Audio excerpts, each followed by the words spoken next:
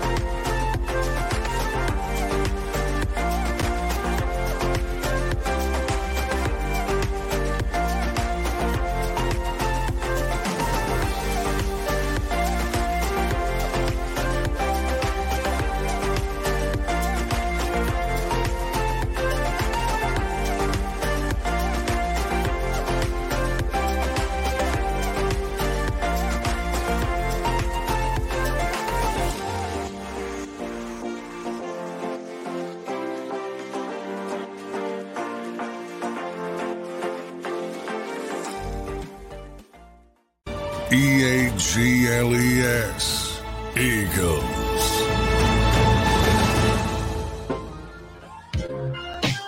$153 hours and 15 minutes. But who is counting till the Eagles and the Chiefs on Monday night? Welcome in to a Tuesday edition of Sports Take, Jacob Sports YouTube Network. I'm Rob Ellis, along with my guy. That is Tone DeShields. Tone, what's up, my man? How you doing?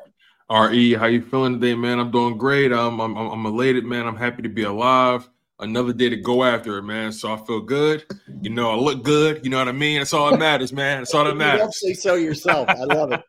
Yes, it's great. I feel the same way, brother. Let's go, man. Another day above ground. Let's do it. We got Tampa Eagle. We got Jim G. What's up, Brandon? What's up, Jeremy? Mr. Taz. What is up, Cody's? James, Nathan, Tyler, fact checker, Vince. Hope everybody's doing well. Reyes, what's up, guys? Howdy, Bry Guy. How we doing? Top of the morning. Hope everybody's doing well out there. We're thrilled to be with you. Got a big one today. Nafeez, what's up, man? That's correct, Nafeez. Both the Sixers and the Eagles, first time in their history, Tone, are 8-1. How about that? 8-1 first time. What are the odds of that ever happening again? Probably not going to happen. It's really hard for the football team to be 8-1. And so I think that's the lesson to be learned from that. But listen to this show. 11:30, Jeff McClain from the Philadelphia Inquirer is going to be joining us. 12:30, Keith Pompey, also from the Philadelphia Inquirer. So we'll obviously talk a lot of Eagles and Chiefs with Jeff, who had a very interesting piece. Now, here's the thing, Tone. We know that Andy Reid is probably, arguably, the GOAT of coming off the bye in terms of success, correct? That's true. You'd think it'd be a little bit strange for the guy that he's playing, Nick Sirianni, to reach out to him during the bye week. But maybe that happened. We'll dig into that with Jeff McClain. Yeah. Really? Interesting. And then so much to get to with Keith Pompey with the way that the Sixers team has started the 8-1. How about Joel Embiid gets the player of the week? I thought his running mate might get it. Right, exactly. With that 50 piece with a side of fries, you know what I mean? Yeah, but it's the thing is, lost in the Maxey mania, Embiid's averaging 32 and almost 12 per game, and not to mention more than 2 blocks per game. So he's holding it down on his own as well. So that's a good problem to have when you're thinking 2 different Sixers should have gotten player of the week. So that's we get 2 heavy hitters today to talk a lot about, man. It's gonna be fun. Absolutely, man. You know, it's so funny. These Sixers, man, we've been talking about it for the past couple of weeks. Like they've just become a fun team to watch at this point. Oh yeah, and it's no surprise that it's coming from Tyrese Maxey. He just has this lightness, this air about the way he plays, and every play, no matter good or bad, the kid is always smiling, man. And I can appreciate that.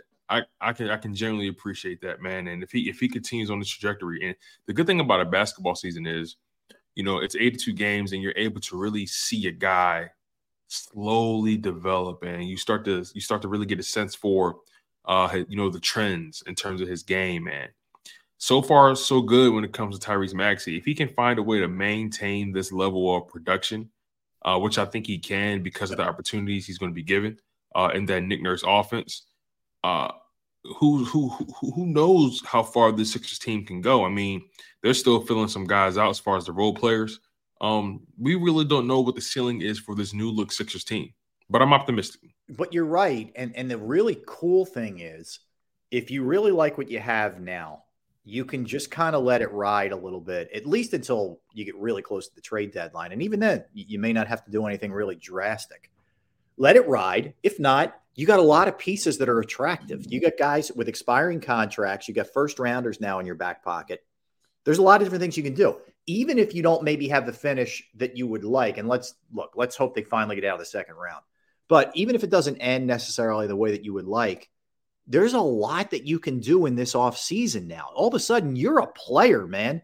The only guys you have under contract are going to be Embiid, Springer, and then they're going to have to re-sign Maxey. But other than that, the entire roster can be bye-bye, which gives you all kinds of financial flexibility, and you have attractive parts, like I said. So the Sixers went from being, honestly, like fatigue, making you tired just thinking about them, to like, I'm pretty excited for this, man. Like, I'm really curious to see where this thing's going to head.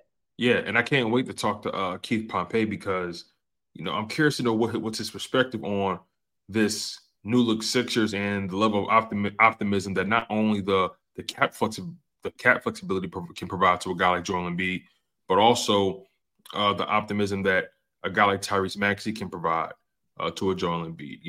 If Tyrese Maxey can keep this level of play up, keep this aggression up, this production up, I don't see why Joel Embiid would want to go anywhere else. This would be the perfect running mate for him as he begins to age in his career and as he begins to, I guess, take over less and less, and he can kind of learn to defer because typically every big needs that guard / wing running mate that can, that can take the pressure off of them, a guy that can score in the mid-range, a floater, efficient from three that can get him the ball. And what I love about what they're doing, or what I love about this combination between Maxey and Embiid, is they're not impeding on each other in any way. It seems like they're able to operate independently of each other, and also they can operate in unison because of how contrast their games are, the size, the spacing. Mm-hmm. They're a tough cover in that pick and roll action between those two. I think they're even more of a tough cover than the James Harden Embiid pick and roll because Tyrese Maxey has so much speed coming around, coming around that screen, and you have no idea if he's going to go to the rim, if he's going to stop and pop, if he's going to pull for a floater. He has such an array of options at his disposal on offense. It's going to be exciting to see where this tandem can go going forward. Yeah, no, I agree with you. I think the sky's the limit. And I think Maxey's the perfect when I say this, I don't mean that he can't be a number one. He can, but he's the perfect complementary piece to a guy like Embiid because, he's a guy who can get his when he has to get his. He also is learning how to facilitate for Embiid. He's not a me guy. He has no problem giving the spotlight up to somebody else. And like I said yesterday, he's a joy to be around. So I think there's a lot of things that are really good here building off of those two. That's for sure. So a lot of excitement there, no doubt. Let me get everybody else in here who I didn't get. Philly 007 V. Who else did I miss? Fishing Maniac. What's up, man? It's Joho, Bry Guy. I think I got everybody else. Rob, Bill, Robill, 1. Leo. I think I got everybody. So I hope everybody's well. I always try to get everybody that touches, man. I'm a touch guy. Of course, man. No, I feel you, man. Listen, the people coming here and they show us a lot of love. So the least we can do is shout them out. I agree with you. Joey B, what's up? All right. So beyond that, a couple other little things here. Phillies have interest, it looks like, in Josh Hader, the closer from the Padres. I would love that if they were able to do that. And it's looking like the Braves, and I think it's going to be the Braves, Rangers, and Cardinals is my guess.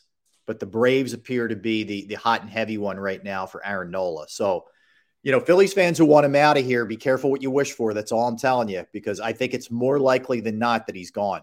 So just one team to keep your eye on here would be the Braves as far as that goes. And they're going to have to – you better get a legit number 2 in here behind Zach Wheeler. And Wheeler's going into the last year of his deal too. So there's a couple things. That's a good point. Where do you think that may go? They better Wheeler, get that done this offseason. Do not let him go into that last year, man. Get it done.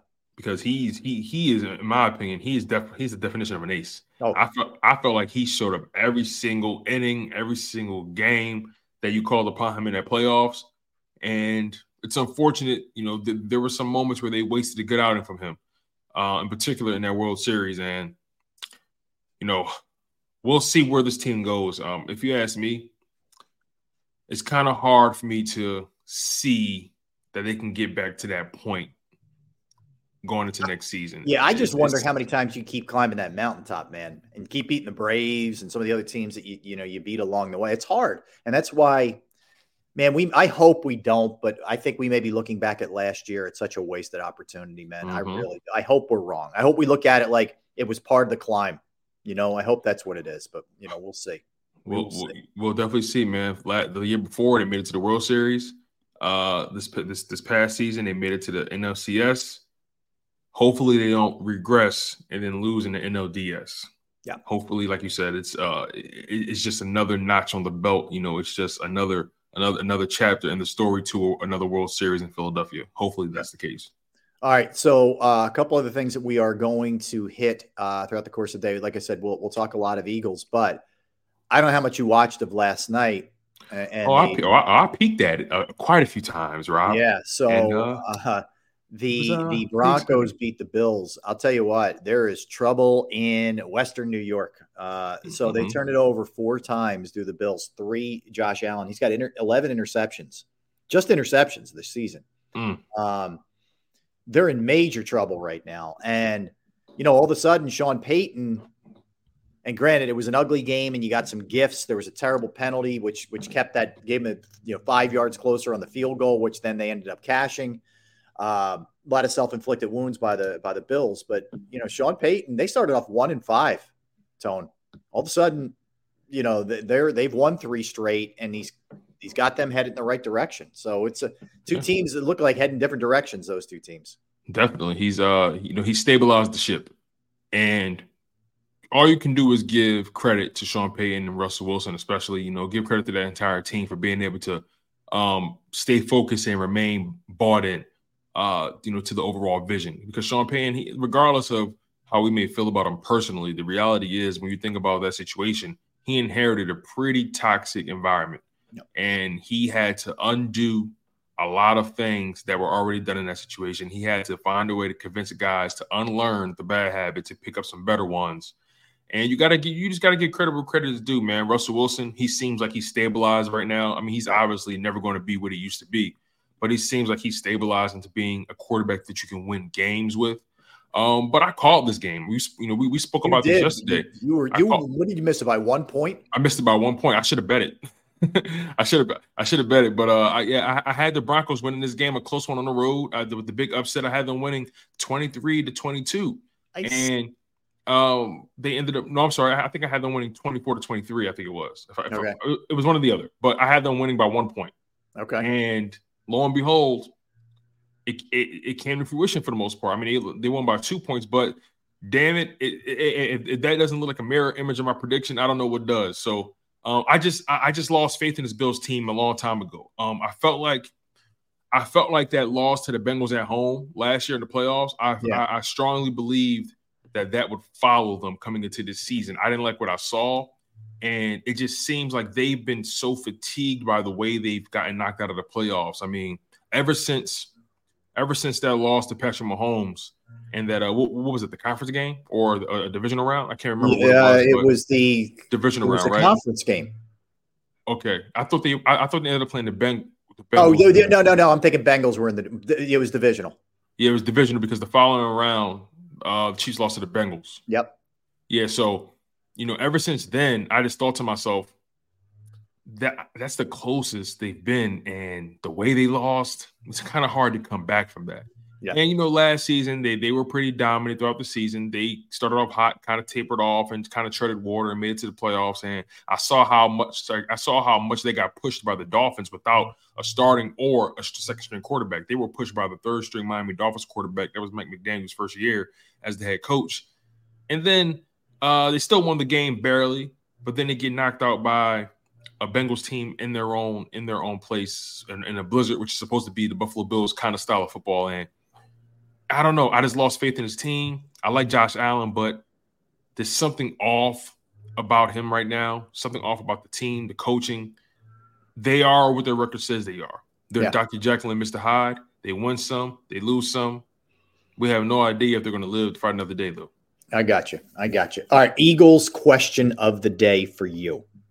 Normally when we do this, we just look at the NFC. We say, okay, who's the team that you have the greatest fear? Is it San Francisco? Is it Dallas? Is it Detroit? Is it fill in the blank in the NFC? Mm-hmm. I'm going to open this thing up to the AFC too.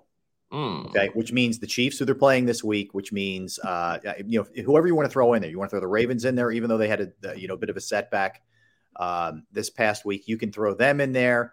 You want to throw the Eagles beat Miami, whoever you want to throw in there. Okay, so Cincinnati, Pittsburgh, Cleveland, whatever. You take any team, AFC, NFC. Who's the team that you would least like to face in a big spot, in a playoff setting, in a Super Bowl or a playoff setting? Who would you least like to face? I mean, I feel like the Philadelphia Eagles can pretty much beat any team in the NFL any given time. But to your question, I honestly, as exciting as it might be, I don't think I want to see the Baltimore Ravens in the Super Bowl because I question if this Philadelphia Eagles defense can handle a mobile quarterback. And I mean a quarterback as mobile as Lamar Jackson. He's not your standard guy that just moves around. He's so electric. He can break your back. I know the Eagles are one of the best teams at stopping the run, and I know the easy answer would have been the Chiefs, but I'm just looking at this Ravens team, and I understand they lost to the Browns, but I just don't think the Philadelphia Eagles fare well or have fared well against quarterbacks who are able to get things done with their legs. They don't face them that often. It's just he's such a wild card in how and just playing for the Ravens, and also that defense is just tremendous. So I don't think I want to play the Ravens at any point. I actually feel better about going against the Chiefs because I know exactly how they're going to have to beat me. You know what I mean? Okay. It's an easier game. Even though the quarterback is better in Kansas City, it's an easier game plan. Does that make sense? Yeah, it makes sense. Because the Ravens, it's just they're so dynamic in the run game. They can throw for 300 yards on you if need be. It's just too much to have. There's too many boxes I have to check when I'm game planning for the Ravens. Whereas the Chiefs, I know who they are at the skill position. I know who their big ticket guy is. At tight end. I know what their quarterback is going to do for the most part. Ravens, kind of hard to plan for those guys. On the NFC side, look, man, the reality is I really don't want to see – this is probably going to sound crazy, but because of the dynamic between the four – this is tough, man. I go back and forth between the 49ers and the Cowboys all the time because I really don't want to see either of them for many reasons. But if I really had to choose – I don't want to see the 49ers in the playoffs. Okay. I don't. I would much rather see the Cowboys and the 49ers cannibalize each other and then the Eagles pick up the remains. So, I don't want to see the 49ers in the playoffs. But if we're at home, I think the Philadelphia Eagles can beat anybody. So I would go – here's where I would go. I am going to go chalk a little bit here. I'm still saying Kansas City for a couple of reasons. One, it's Mahomes. Two, it's Andy Reid. Who seems to have the Eagles number at coaching against them, at least recently. And their defense is way better. I don't like necessarily, other than Kelsey, I don't like the receiving core. But it's Mahomes, and I figure he can work magic if anybody can. Their defense is really good now. They're number 2 in points allowed, Kansas City. So I think the combination of Mahomes, Reed, and that good defense is going to make for a real challenge. Like, I think this week's going to be a real challenge. I know a lot of Eagles fans think the Eagles win this game, revenge and all that.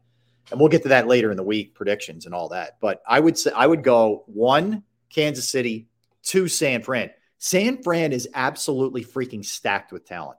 Like, adding Chase Young to that defensive line, now that you have Deebo Samuel back healthy and Trent Williams back healthy, Bosa's healthy, the whole thing, man. There are not a lot of weaknesses. It very well could come down to their quarterback and whether Brock Purdy can come up big in a playoff setting when things are a little bit off schedule and you're getting pressure on him like the Eagles can, and we've seen. So ultimately, of any team, the only team I would say, if it was the Eagles were either home or it was some kind of neutral setting, I think the only team the Eagles would be underdogs to is the Chiefs. Like, if they're home, let me put it this way. I think in these next 5 games, the Eagles, I already know they're the underdog in this game. It's a 3-point spread. So Kansas City's 3-point favorites. They're going to be underdogs in Dallas. Of course. But I think San Fran at home, certainly Buffalo at home. Seattle, they'll still be favorites, but I don't think it's going to be much. But anyway, I think those are the 2 games that they're going to be underdogs, and rightfully so. I think because it's in Dallas and the Eagles already beat Dallas, and I think it's Kansas City who beat the Eagles in the Super Bowl, and the game's in Kansas City. They should be underdogs. But I think those are the 2 scariest teams for me. Now, some of the other teams that you named for sure, I'm not overlooking Dallas at all. Baltimore's tricky. I just don't know. Lamar would worry me if I'm Baltimore in a playoff setting a little bit. That's a good point. He hasn't really shown a propensity to really show up in playoff games. I think he only has 1 playoff win in his career, if I'm not mistaken. So that's a real point. I kind of overlooked that in my estimation of the Ravens, but again, I'm just looking at it from the perspective of getting my guys prepared, right? Right.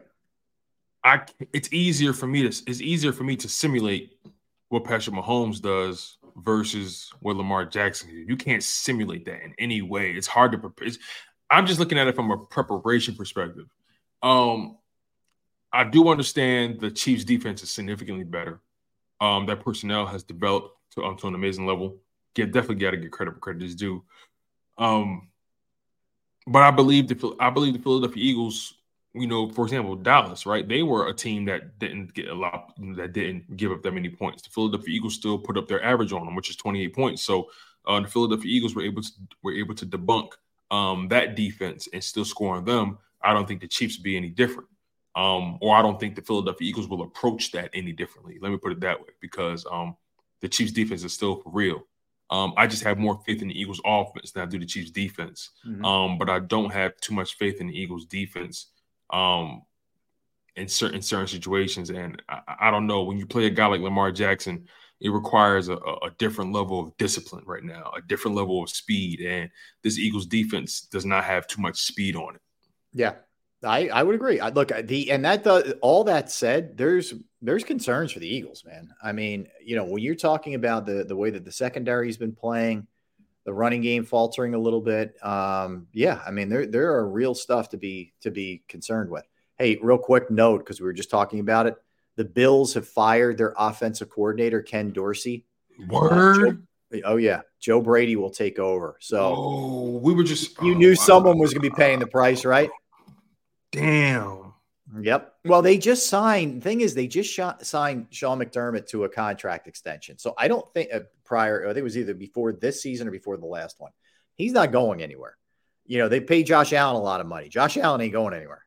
So how does it? You always end up. Someone's got to pay the price. Penn State did it with their offensive coordinator this weekend. Like, when a team doesn't, and I will say this too, in fairness, they have not looked good offensively, and Josh Allen's regressing. When you start seeing those kind of things, someone's paying the price. And those bad habits are resurfacing. That's what it is. Those bad habits he had, prior to, Brian Daboll, because Brian Daboll was able to reel him in. He was able to kind of, it's almost like, are you familiar with X-Men? Yeah.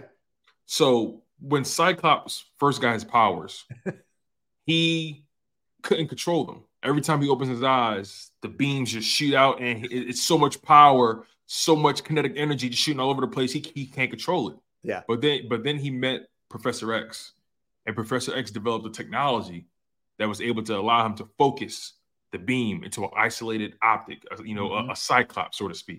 And he was able to focus the energy and turn it on and off, and he was able to live a normal life and be productive. Yep. That's kind of what Brian Daboll was to Josh Allen. He was the professor. He was the Professor X to his Cyclops. He met a young man who had all this talent, all this ability. He just needed to know how to focus it. And that's what Brian Daboll did for Josh Allen. Then he met Ken Dorsey, and all of a sudden, Professor X turned into Magneto. and now it's just carnage. You know what I mean? Just unacquitted power. You know what I mean? And with great power comes great responsibility, man. And Josh Allen right now, he's off the hinges. Yeah, and hopefully that guy Joe Brady can can become his Professor X again and help develop that new technology so he can hone that power again. Yeah, no question. All right, let's get a timeout. Let's come back. We'll dig a little bit deeper into all of these things, in particular the bye week angle with Andy Reid, who is so good, and Nick Sirianni seeking out knowledge, how to have his team be ready to roll after the bye. But we'll certainly get into Kansas City, what they are, look back at the Eagles' first half with Jeff McClain.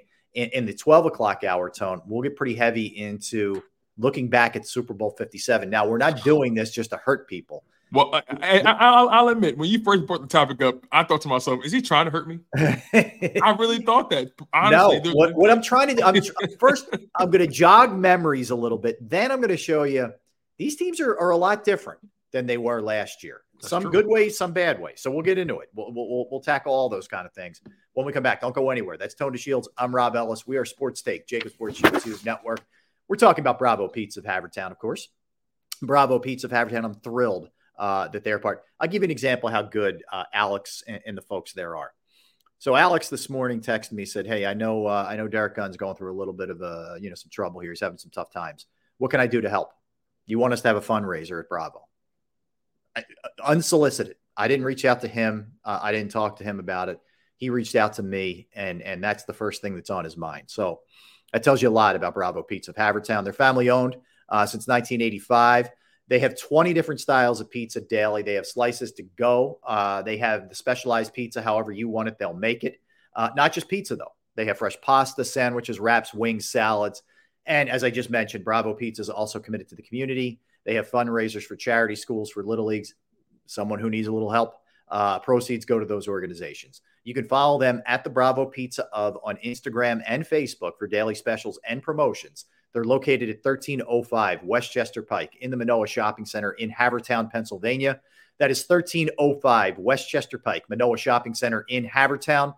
Give them a call right now, 610-446-3810, 610-446-3810, Bravo Pizza of Havertown.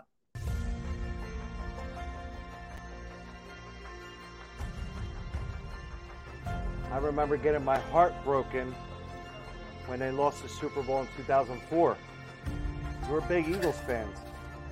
We moved to South Philly because of the Eagles.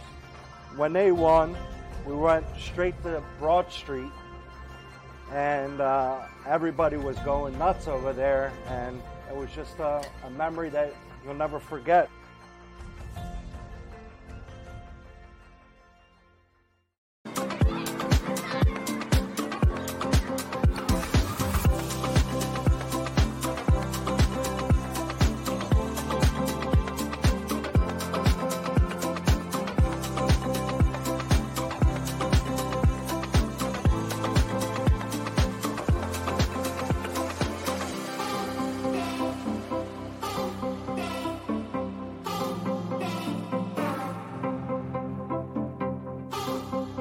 If you own a company and you're not producing a podcast, you're missing out. The public consumes messaging when they're ready. Join the professional podcast network of companies and let Jacob Media Partners put you in the podcast arena. Come to our professional studio, or we'll come to your place of business and professionally produce your company podcast. Call Jacob Media right now at 267-261-3428. 267-261-3428.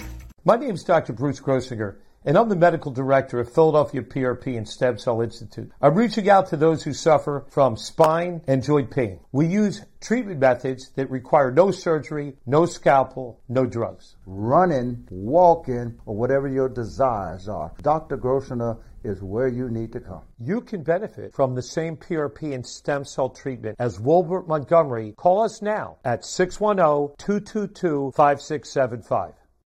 We're here to show you a better way to spend your state income taxes and get the money to where it's needed to most, to the thousands of qualified kids. What we like about Blocks is they really know where the need is. This program ensures that their dollars come 100% into these kids for their tuition assistance. If you are able, Blocks makes the EITC piece go very quickly and very smoothly. Turn your PA state tax liability into need-based scholarships and receive a 90% tax credit. Underdog Fantasy has a way for you to play alongside your favorite football team all season long with their fantasy pick'em game. You pick between 2 to 5 players, select whether they'll go higher or lower on one of their stats, then do what you usually do on a Sunday, watch the games.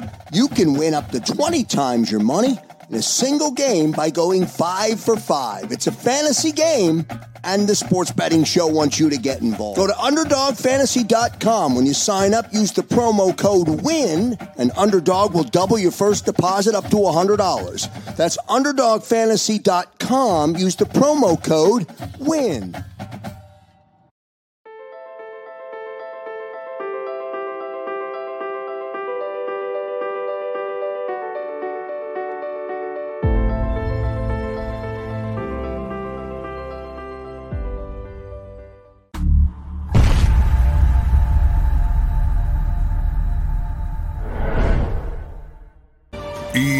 EAGLES, Eagles.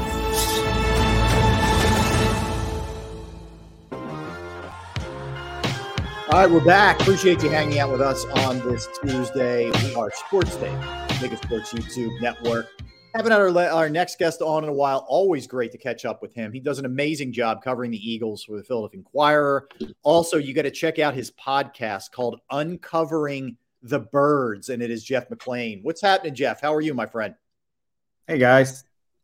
Am I on there? Okay. Yeah, we got you, Jeff. Yep, doing well, Jeff. Jeff, I want to start with this, with your podcast, with Uncovering the Birds. And I know, this was a hot topic for a minute. Still interesting to me. The whole thing with Kenneth Gainwell on social media at halftime and responding to a couple of guys who were getting on him, about his play and whatnot. Give us a little bit of insight, what you kind of uncovered, no pun intended, on that, and how frequent is this kind of thing? Is it just a matter of a lot of guys don't respond, but they are checking their phones at halftime? How often does this happen? Yeah, I think this happens more than we realize. And it was a topic I wanted to explore even before the whole Kenny Gainwell incident, just because I know how much it affects players, first most, how much it actually even affects me, and then how much it just affects everybody in general. Anybody who really just has a phone nowadays or has apps, and almost everybody has social media. I see how it affects my children, my teenage boys, and how they present themselves, how they get the information, how they interact with other people. But with the players, it's an issue because they get attacked a lot. And it's something that they've increasingly, if you notice, and something that I've noticed, is that you see less of players willing to put themselves out there and not only interact with fans on social media, but just do anything, spout off something off the top of their heads. Because I think they feel like, while it does give them, it kind of takes out the middleman in terms of how they want to react with fans. It does open them up. And more than anything, it's just what in talking to a lot of the players is, even if they're on social media it's tough for them to avoid the criticism. They go in their DMs. If anybody can message them. Pretty much, if you have, there are ways around it. You can have some roadblocks to how fans react or interact with you. But so I went around the locker room and just talked to a bunch of players that have had, veterans that have kind of been on it and got off of it and now back on just in terms of promoting themselves, which is Jason Kelsey, Lane Johnson probably fall under that column. And then you have younger guys that I spoke to, Britton Covey, who's talked about death threats being told to kill himself, crazy stuff. AJ Brown, who is taking himself off social media for the most part, but kind of is finding it hard to quit. Just last month, I don't know if you recall that he kind of fired back at Donovan McNabb, who had some comments about how AJ reacted on the sideline in that Vikings game. So it was just interesting to get some insight to how players think, and then also to talk to Bob Lang, Vice President of Communications with the Eagles, and just like where they're coming from. That with Kenny, it's just like, okay, yeah, he made a mistake, we understand it, but it's like these guys feel pretty darn bad about the mistakes themselves, and then when you are attacking them and saying some pretty nasty stuff, if you see it, it just compounds it, and it's just almost.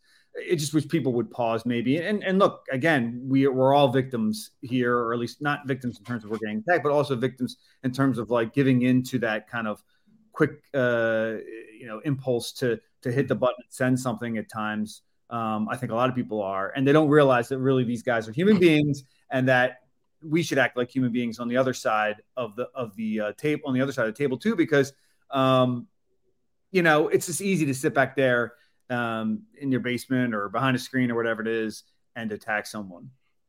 Yeah, Jeff, you bring up a lot of good points. I mean, the reality is in this age of information, all these players, the veil or the barrier of entry from fan to player has dropped significantly. And now people have so much access to their favorite people all across the world. And, so many narratives are able to be spun about players and teams. And I think that's why you see so many players with their own podcasts and with their own platforms, because they're trying so hard to control their own narrative.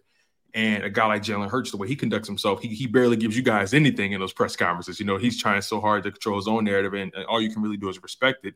One of the narratives out there right now about this team is the fact that, many people believe that they're kind of hanging on by a thread, or they're just getting by. And this 8-1 record isn't necessarily legitimate. What's your thoughts on that narrative surrounding this 2023 Philadelphia Eagles team? Yeah, I mean, look, again, for my job, I have to look at things objectively. So they are 8-1. That's the bottom line, right? Your record is what it says per Bill Parcells. Has it been as clean as it was last year when they were 8-1? No. I don't think anyone would say that, and even the Eagles would say it themselves. If you talk to like the leaders in the team, like Jason Kelsey's of the world, the Brandon Grants, the Fletcher Coxes, they'll be very honest about the team and where it stands. And then Jalen Hurts would same thing.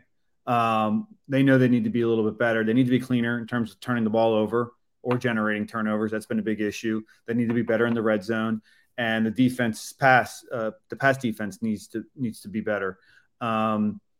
That being said, if you look around the NFL, and I think sometimes in the city, fans or certain members of the media kind of look at it with blinders on, and they don't realize that every team's flawed always. But this year more so, I think the top teams, you're seeing more flaws. There isn't really a great team. So, yeah, look, again, the Eagles have a tough stretch here. They could lose all four. Who knows? I doubt that's going to happen. But for the Eagles, it's tough. The only way they can improve upon last year is if they win the Super Bowl. So I think everybody's expectations are so high.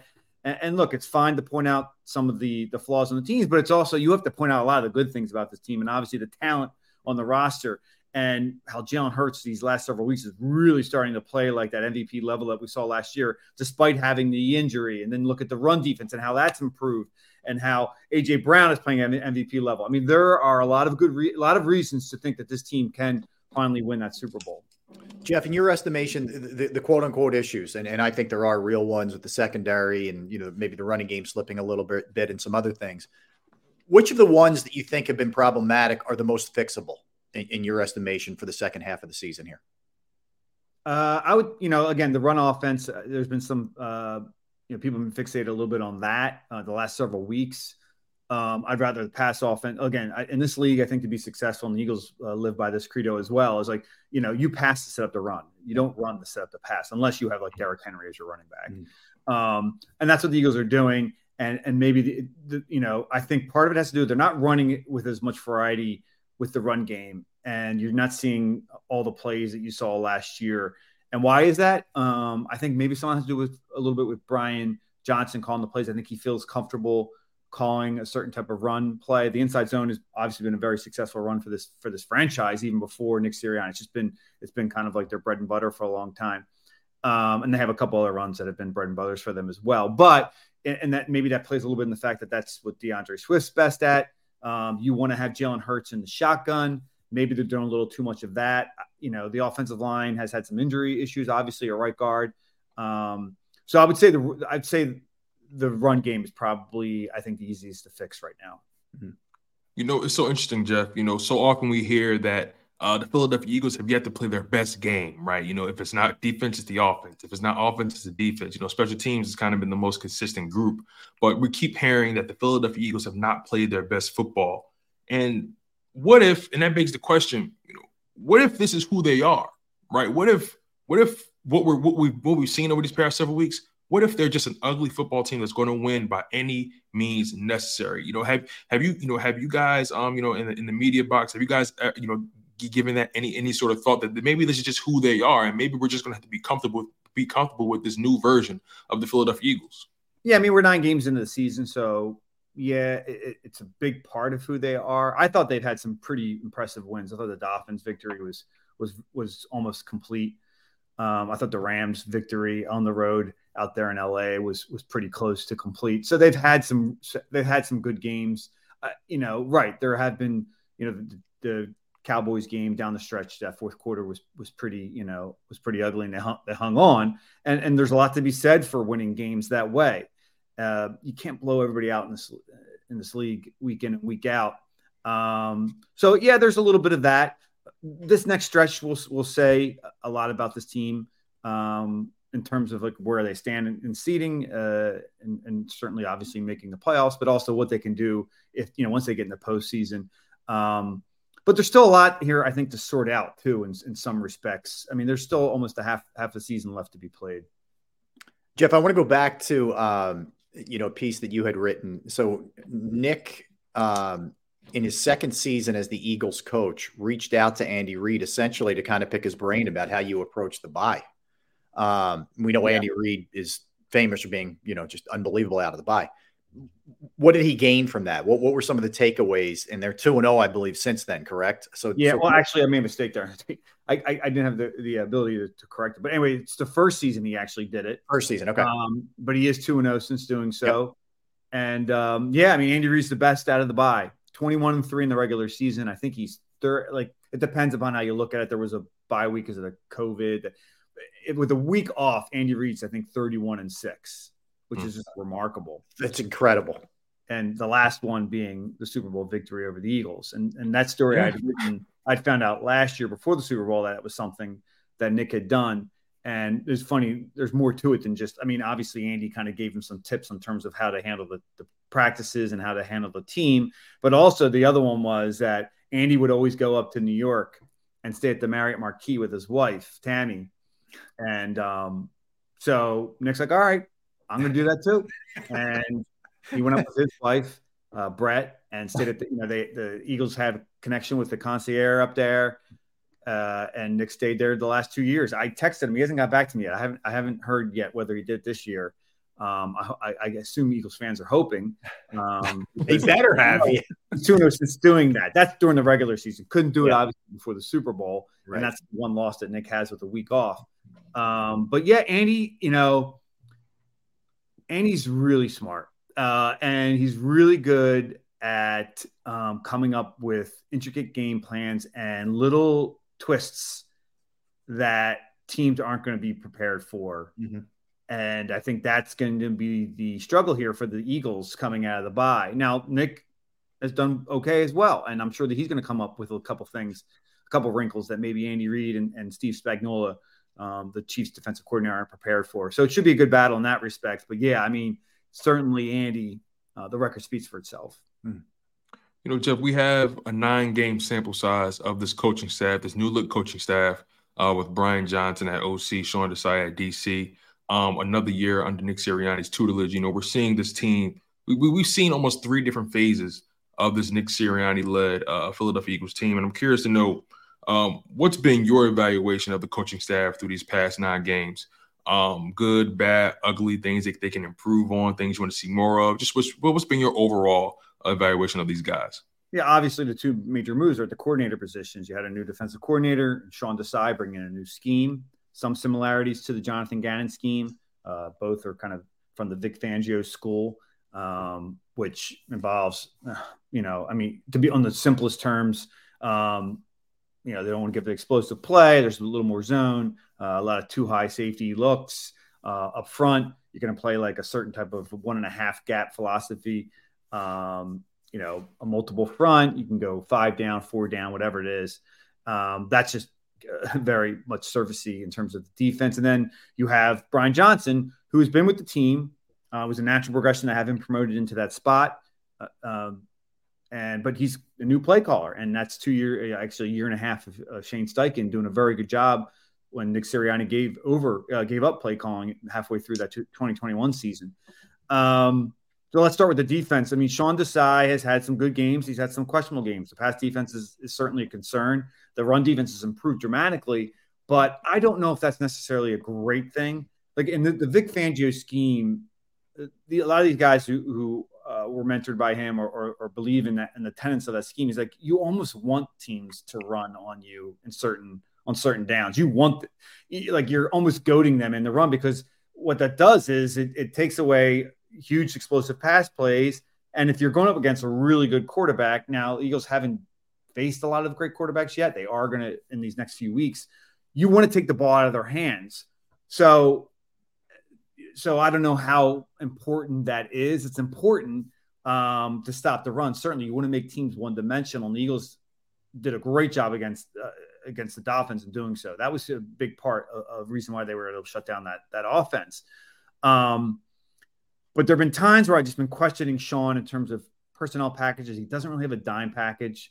I think you saw in that last game where CeeDee Lamb got matched up against a linebacker. I mean, that should not happen. Defensive coordinators should not allow that to happen. They should be ahead of the curve there, because they were going with 4 wide receiver sets, and Sean was staying in nickel, and they were taking advantage of that. So there's a couple little things that make me kind of concerned about Sean. I think Sean is a good defensive coordinator, and I've liked what I've seen on certain times in terms of adjustments and also in terms of the the game plans. Excuse me. But still some question marks there. Some of it just has to do with personnel. I mean, it's not all his fault. They've had a ton of injuries in that secondary, so that has to be pointed out as well. On the offensive side, Brian Johnson, look at the numbers, the raw numbers in terms of yards and points, and they're up there. They're pretty comparable to what they were last year. The 2 big ones that they're not are turnovers and in the red zone. Yep. And turnovers, there've been some of them have been fluky, quite frankly. So I don't want to place, and Jalen Hurts has been very careful with the ball prior to this year. So I don't want to place too much emphasis on that. It does concern me when you see AJ Brown running into DeAndre Swift in a play, and you see mistakes. The mistakes are kind of what concern me a little bit. And in the red zone, a lot of that is play calling. And I think sometimes it's just Brian. I think some of he's been lacking in imagination sometimes down there. They've been going too often back to the QB draw, which worked for him great last year. I get why you do that early in the season, but I don't understand the reliance on that so much the last several weeks, although they've been a little better in the red zone. That's still kind of long story, longer answers to the coordinators. Well, let's stay on the run defense for a second, Jeff. One of the issues last year in the Super Bowl was that the Chiefs ran it pretty well. The numbers aren't going to overwhelm you, but we know they couldn't get a lot of stops on Pacheco, and some of that was Mahomes too with his legs. I'd be very interested to see if Andy tests them in that realm in this game, because the Eagles are so much more improved. Do you think that'll be the case, or do you think Andy will, not to say he wouldn't run it at all, but he'll look to attack in different ways? Will this be more Travis Kelce more not believing in the Eagles secondary in your estimation? That was a huge part of the second half of that game. And, you know, I guess maybe I got dialed back a little bit in saying that Jonathan Gannon, because the run defense wasn't great last year, that's what he wanted. He didn't want it to be that leaky like it was. And Andy, to his credit, took advantage of it. Mm-hmm. And some of that had to do with personnel too, I thought. And they exploited some guys in certain circumstances in that game. To answer your question in terms of whether he'll do it this game, I mean, if the Eagles are going to have light boxes, yeah, I mean, he'll run it. Mm-hmm. That's not the way he wants to score points, but if he has to, he'll do it. Now that was early in the second half, and then once he got ahead, then it made more sense. Because look, again, these modern day offense, you pass to get ahead, and when you get ahead, then you pull out your run offense, right? And that's typically how Andy has always done it. And that's how Nick wants to do it as well. But the Eagles' run defense is better. Mm. And I don't know, and the Chiefs' pass offense is not as good as it's been because they just don't have a lot of guys to throw to. So it should be interesting to see how both Sean Desai and Andy Reid approach their game plans this coming week. Mm. This 5-game stretch has been promoted as being known as Murderer's Row. The gauntlet, the Chiefs, the Bills, 49ers, Cowboys, Seahawks. It's been so propped up by national media. I'm curious to know, what are your thoughts on this 5-game stretch in terms of how it could define the Philadelphia Eagles season and Jalen Hurts' career? Because let's be honest, I personally feel he's still a quarterback that's still fighting for his respect on a national scale. Us in Philadelphia, in the tri-state, I think we got a pretty firm grip of who he is as a player, but it seems like he's still fighting a losing battle when it comes to national media in terms of how he's perceived and in his development and the competition he's faced. I'm curious to know what's your opinion on this upcoming 5-game stretch as it pertains to Jalen Hurts' legacy in Philadelphia and how it could define his season and maybe define his standing in the MVP race. Yeah, I mean, when the schedule came out, everybody's looked right at the stretch right here and thought, okay, this is going to be a tough one based upon last year's records, last year's teams. The Bills just lost last night, so they're 5-5, maybe not as difficult as you might have thought heading into the season, but they still have a ton of talent on that team. Chiefs we know about, 49ers, big win last week. They're going to be tough. Dallas we know about, and the Seahawks have a winning record as well at 6-3. The Eagles, the way they're looking at it, they're just looking at Kansas City. They're not looking at the stretch. That's the way you'd expect them to approach it. Obviously, we don't have to do that. We can look at it, step back and look at it and see, how it's going to, in some ways, define the season. Look, I mean, if they go 2-2 in the 4-game stretch, I have trouble. The Seahawks on the road, I guess, is going to be tough. So let's include them. If they go 3-2, 2-3, I mean, the season's not. That's fine, I think. And that could very well be what happens. That 1 seed is important. That's what they're going to be fighting for because when they're home, we've seen that they're different, especially against a team like the Cowboys. The Cowboys are a much different team at home versus road. You want to have to force them to come to Philadelphia. In terms of Jalen Hurts and respect or not respect, I don't really pay attention a lot to those narratives. For those who are informed, and there are a bunch of them in the national media, they know how well he played last year, how well he's playing this year. I mean, there's always going to be questions about Jalen in terms of like consistency because he's still young. I mean, that just comes with the territory, right? But he's already, he's starting to stack them up. This will be 3rd year in a row as starter and 2nd year in a row is playing at this level. I mean, it was a little tough early going. But we've seen over these last few weeks the Jalen that we saw from last year. I mean, look, this is an opportunity for him to kind of go up against two great quarterbacks these next 2 weeks. I still think Josh Allen's a great quarterback. I mean, he went toe-to-toe with Patrick Mahomes in that Super Bowl. Aside from the fumble, which was costly, aside from the fumble, I mean, he was probably the best player on the field aside from Mahomes on the other side of the ball. Just throwing dimes out there to Dallas Goedert. Obviously, a couple deep passes, touchdown passes, one to AJ, one to Devontae Smith that got him down at the end of that game.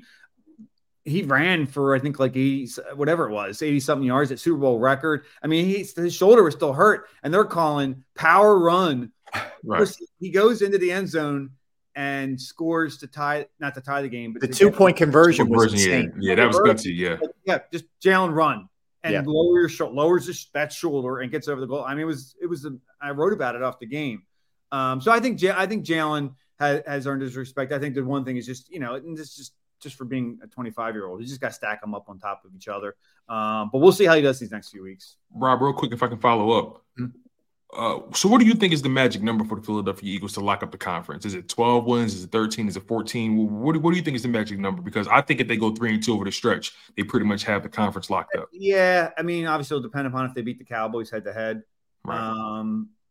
But yeah, 13, I think probably gets them the 1 seed. Okay. Jeff, last one from me.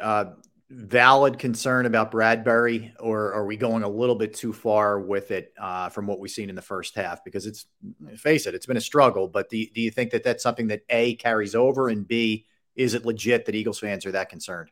Yeah. I think at this point it's fair to be concerned about Bradbury. Look, he's never been a speedster. Mm-hmm. He's a technique guy, long arms, smart, whip smart. But it's now been a bunch of games where he's struggling out there. He still makes plays on the ball too, so I don't want to say it's doom with him out there on the outside. But I think the Eagles were prepared to walk away from both those guys for valid reason. They're getting up there in age, and you're talking about two guys that are over 30 at this point, and Darius Slay obviously being the other one. But I don't think at this point they have another option. And then when you've seen Josh Jobe out there, he struggled. Maybe, Eli Ricks is struggling in the slot, but he can obviously play outside. But, they're going to have to ride it out with I think Slay's been playing pretty well. Yeah, there are times when he hasn't been like, the Slay that we remember when he was in his 20s, but he's still been pretty good. But yeah, I would agree that Bradbury's going to be I'm a little more concerned about him than Slay. Last one from me, Jeff. Go ahead, really quickly. Harry Roseman, he's been playing a lot of damage control over the offseason. He lost a lot of guys, TJ Edwards, Isaiah Malu, Miles Sanders, guys like that. And then he brought in some other guys to kind of fill in the gaps, and try to get value while not spending as much money. More specifically, losing Hargrave, and you find a way to draft Jalen Carter to replace a guy like that. What's been your thought process, your evaluation about Harry Roseman, how he's kind of mastered or played damage control over the past 9 weeks? I mean, Howie 3.0, as I like to call him, because, he just kind of keeps rising from the ashes. But this is probably the greatest incarnation of him. I mean, he's done a phenomenal job since trading Carson Wentz in the 2021 offseason. There's a lot of talent on this team. In fact, I don't know if they've been playing up to the level of the talent. And I think that reflects upon the coaching a little bit. It's not, again, that secondary is partially Howie's making too. But Howie he's kind of corrected some of the flaws he's made in the draft. Hey, draft guys from Alabama and Georgia, go figure, but that's easier said than done. And he's getting the right guys from those programs. And he's getting the right veterans in here to kind of mix in with the young guys. And he's the way the locker room's comprised of, certain guys in certain rooms that have leaders, but also have young guys who can nurture them, the great character players. Howie's done a phenomenal job. And I think it wouldn't be a reach to say that right now he's probably the best GM in the NFL. Wow. Yep. That is, it's hard to argue. That's for sure. Jeff, listen, keep up the good work, man. Inquirer.com. You can follow him on Twitter as well. And again, check out the podcast, Uncovering the Birds, but you can follow him at Jeff_McClain. Jeff, thanks for a couple minutes, man. Appreciate you. Thank you, Jeff. Appreciate your time. Thanks, guys. Talk to you soon. All right, Jeff. You got it. Let's get a quickie in here, Tone. Let's come back, and we will dive into that Super Bowl and look at the differences between these two teams and try to meet this thing out, man, and see where it's headed, because we're going to do a lot of this during the week leading up to this game. That's for sure. Sir. That's Tone DeShields. I'm Rob Ellis. We are Sports Take, Jacob Sports YouTube Network. Right now, we're talking about Jim Murray and Principal Financial Group. Look, for you, you probably might be in the same boat I was in for a long time, trying to find that right person, right? And it just took me a while, went through a bunch of different people, and just never quite worked out to my satisfaction. But I found Jim Murray, and Principal Financial Group. And for you, it could be retirement planning, it could be a 401k review. You're not happy with your insurance. You're trying to get a small business off the ground, and there's a lot that goes with that, including employee benefits. There are other resources that Jim can help you with. I've entrusted my IRA, my 401k rollover with Jim, and I couldn't be any happier. You will be too. Give him a call, 610-996-4751, 610-996-4751, or you could email him, Murray, MURRAY, .jim@principal.com. That's Murray.jim@principal.com. Go to get your game on. Go for the beers. Go for the cheers. Go for the hit and the hits. Go for the stakes and the stakes. Go to get your parlay on. Go to get your party on. Go for the scene. Go for the screens. Go for the gallery. Go for the win. Go to Ocean. Visit theoceanac.com to plan your visit. At Pond Lehocky, we've recovered billions of dollars for our clients, and we're confident we can do the same for you. With over 250 years of combined courtroom experience, we've helped over 100,000 injured clients obtain some of the largest settlements in Pennsylvania. One conversation is all it takes to help you and your family get back on track. If you've been injured in an accident, give Pond Lehocky a call.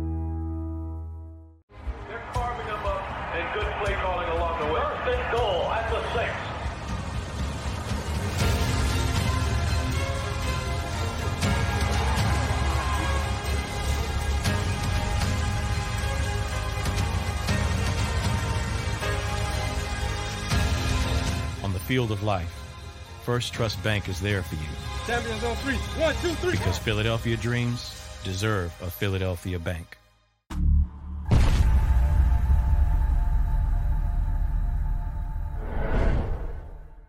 We're here to show you a better way to spend your state income taxes and get the money to where it's needed to most to the thousands of qualified kids. What we like about Blocks is they really know where the need is. This program ensures that their dollars come 100% into these kids for their tuition assistance. If you are able, Blocks makes the EITC piece go very quickly and very smoothly. Turn your PA state tax liability into need-based scholarships and receive a 90% tax credit.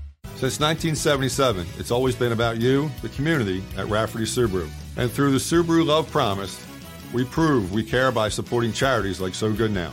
So Good Now helps kids in under-resourced areas by connecting them with student athletes to serve as mentors. We remove barriers so athletes can help youth in the corners of our communities where light and love are needed most.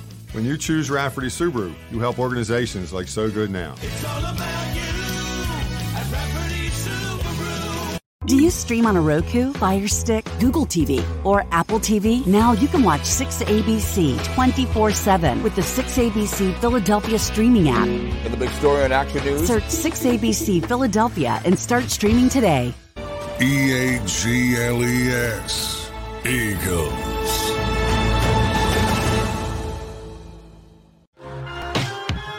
Back with you. Thanks for hanging out with us. We are Sports Take, Vegas Sports YouTube Network. Let's hit that like button if we could, my friend. Yeah, Tony, let's remind everybody D-Gun and how you can support Derek and the Gunn family and Trish, who is going through a health crisis right now. And the Gunn family is staying strong, but they do need some help if you could. You can go to, and you can see it's pinned there in our chat section for those of you who are viewing us right now or in the chat. If not, you can go to Derek Gunn's Facebook page and you can link right up to it there. We've thankfully, and because of all of you and your generosity, it's already up to $30,000. So any little bit that you can do would assist. The full explanation of what's going on with Trish is there from Derek himself. So you can check that out there. But needless to say, they're going through something very trying right now, and there's positive progress for sure, but they have a very long way to go. So anything you can do would be appreciated. And again, just any thoughts and prayers are good as well. Yeah, definitely. It's so interesting, where we are in technology, Rob, and how social media can be used for evil, but it also can be used for, tremendous things. And, we have platforms like GoFundMe where people are able to support you through any trying time that you may be going through, or from all across the world, from all across the country. it's an amazing place where we are as a society, that we're able to support each other the way you guys have so far for D Gunn and his wife Trish Gunn. And we're grateful for him. We're grateful for you guys always supporting the platform, supporting D Gunn, supporting Rob, supporting myself. You guys are truly a part of this Sports Take family here. And we do not take you guys for granted. And look at this, we're more than halfway to our goal here, in supporting D Gunn and his wife. So please, man, 431 donations so far, man. That's amazing, man. Like, all you guys who have donated, who get to donate, who are sending prayers, who want to donate but necessarily can't because maybe you're going through something yourself. Just know that we hear you, we see you, we appreciate you, we're grateful for you, and we love you. So much love to D Gunn and his much love to D Gunn, his wife Trish. And yeah, man, to more life, to more love, you guys. Let's keep spreading it. Yep. All right, let's talk some. Let's get it back to the Eagles and continue that discussion that we were having. We were talking to Jeff McClain a little bit earlier. If you missed any of that, just go to jacobsports.com and you can check that out in its entirety. All right, so Super Bowl 57, certainly a game we would like to forget, but it's too fresh in our memory to forget, and we're going to be reminded of it quite a bit this week. Eagles lost 38-35 to the Chiefs. It's a game they led 24-14 at the half. So here's what I would tell you. There's a couple things that stood out to me. I went back and I take the hit for you guys. You're welcome. I went through the box score. I poured through game stories. I took the pain. But here's why I do it. I went back and I my biggest remembrance of that game, there are a lot of things that stand out, obviously. But one of the things the Chiefs did extremely well in that game was run the football on the Eagles. In fact, they ran for 158 yards. Isaiah Pacheco himself, 76 yards, 5.1 yards per carry. This Eagles team is number one against the run now. They are the best team by a pretty long distance here in the NFL. So I do wonder, and I brought this up with Jeff McClain, and I am very curious to see how it plays out. If Andy Reid tests that early, if the Eagles are able to stuff that early and make them one-dimensional. Now, obviously, we know when you have Patrick Mahomes, all bets are off. Anything can happen there. But I think the other thing that plays off of this, so, Tone, Kansas City's able to run the ball to the tune of 158 yards. And the Eagles didn't get a sack in the game. Now, we could talk about the turf, and it's all real and all valid and all that.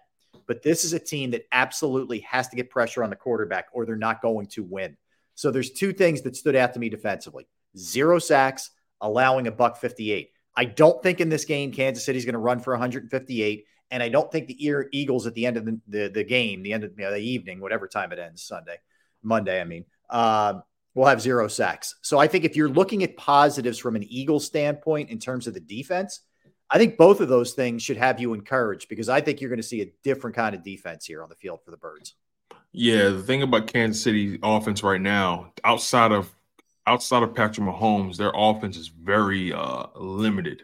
They're only putting up around 103 yards per game rushing. They're ranked 19th in the NFL in terms of rushing offense or rushing yards per game. In the last 3 games, they're only putting up an average of 74.3 yards per game. So their running game has kind of been pedestrian, kind of similar to the Philadelphia Eagles over the past 3 games. The Philadelphia Eagles, even though they're ranked 8th in the NFL in rushing with 129 per game, over the past 3 games, they're ranked 8th. Over the past 3 games, they've only put up 89 yards per game on average in the 3-game span. So both of these teams over the past 3 games have not really been able to get their running games off the ground. So this is going to be a big week for the Philadelphia Eagles, especially going up against that Kansas City defense that's pretty stout all the way across the board. Can they find a way to get that running game back involved in what they want to accomplish? Last week they put up over 100 yards rushing on the Cowboys. I think the first time they did that in several weeks. So I think that's a step in the right direction. But we need some more explosion from the position. We need some more efficiency. And I talk to John McMullen about this all the time. The Eagles are on a pass-first offense. They're not a run-first offense. They're a Jalen Hurts-first offense. And Jalen Hurts has such a hand in what this team does on both sides in terms of passing and rushing. It's going to be so important for Jalen Hurts to be healthy going into this matchup, or at least being as close to healthy as he possibly can be. Mm-hmm. Yeah, no question. I mean, that's going to be a big. That's going to be one of the more fascinating things going into this game early is seeing how Hurts is moving. Seeing if they're willing to call more quarterback draws or there's more RPOs. That'll tell you a lot about how they think his knee is doing, right? And I think that's going to be a really big piece. Let me just remind people what kind of game Hurts had. All right. I just gave you some stuff that you're like, oh, I get it. Let me give you some good stuff. Hurts goes 27 for 38, 304 yards, threw for a touchdown, did not have an interception. He had a 103.4 passer rating, ran the ball 15 times for 70 yards, 3 touchdowns. Now, he had the huge fumble, okay, acknowledged. But you're talking about a guy, Tone, who put up 374 total yards himself and accounted for 4 touchdowns. He had a monster game. So, if he's anywhere near healthy, and I know Kansas City's defense is a lot better this year. I get it. I still feel like Jalen Hurts is going to have a good game here. What scares me the most is you have a Patrick Mahomes, and I get his receivers aren't great, but you still have a Patrick Mahomes with Travis Kelce and other weapons with Andy Reid's, smarts going against this secondary that has not been good. I mean, that's the thing. Last year, you had CJ, you were healthier. You had safeties who had experience, guys like Epps, et cetera. That's not there this year. You had TJ Edwards. You're missing some pieces there. And I worry that Mahomes is going to get loose and start getting crazy. Here's the thing though, right? I'm willing to argue that Kevin Byard has enough experience or has equal to, or if not more experience than Marcus Epps and CJ combined. Yeah. Although CJ did provide a spark in the DB room, not going to take away anything that he provided. He was fun to watch. He was very productive for the Eagles. Yeah. And Marcus Epps wasn't much of a liability back there. I think with this extra time off they've had with the bye week, I think it's what that DB room needed. I think they needed some time to really step away from the game and really just kind of recharge and really get a sense for what they do well, what they don't do well, and really get used to each other. Because we talked about this, they've had so many different combinations back there with the corners and the safeties, and it's kind of hard to really be productive on defense when your defense is so much predicated on communication. And the important thing about communication is it's important to know who you're talking to on a regular basis. You keep changing that voice, you keep changing who's playing next to you. It's kind of hard to get a feel for where they're going to be, how they understand the game, how they see the game. Do they got a feel for your tendencies? Do they know your strengths? Do they know your weaknesses? So on and so forth. So although they're going to be going up against the best quarterback in the NFL again for a third time, I'm including the 2021 matchup as well. So far they're 0-2 against Patrick Mahomes. So can they find a way to make it 1-2? Can this defense, can this DB room be stabilized, right? They have a ton of experience back there, believe it or not. Slade, Bradbury, Kevin Byard. In terms of experience, the guy with the least amount of it is Reed Blankenship. But, he kind of plays like a savvy veteran, in and of himself, but still has a lot to learn. He's been one of their highest graded defenders, throughout the season. So, although, again, they're going up against a tough task in Patrick Mahomes, this is going to be really huge for this team's confidence if they can find a way to keep Patrick Mahomes in check. And again, that's find a way. And they're going to have to. It's going to be like finding a needle in a haystack. They can find a way to keep this guy at bay, especially with their weapons being limited. The Eagles should be able to win this game. Yeah, I mean, I think that the key is you're not shutting Mahomes down, but he can't at all. And the thing is, the weird part of it is if you looked at his numbers from the Super Bowl, he was very efficient. He was 21 of 27, but he only threw for $182. But he also hurt you on the ground. Mm-hmm. He was able to pick up big third downs or sustain drives or that kind of thing. He did have 3 touchdowns in the air. I thought 2 of those were just bad jobs by the Eagles defense, total breakdowns. But, he had a $131.8 passer rating. Again, if you don't sack him or get him uncomfortable, you're dead. This has to be a huge sweat game. It has to be a huge Reddick game.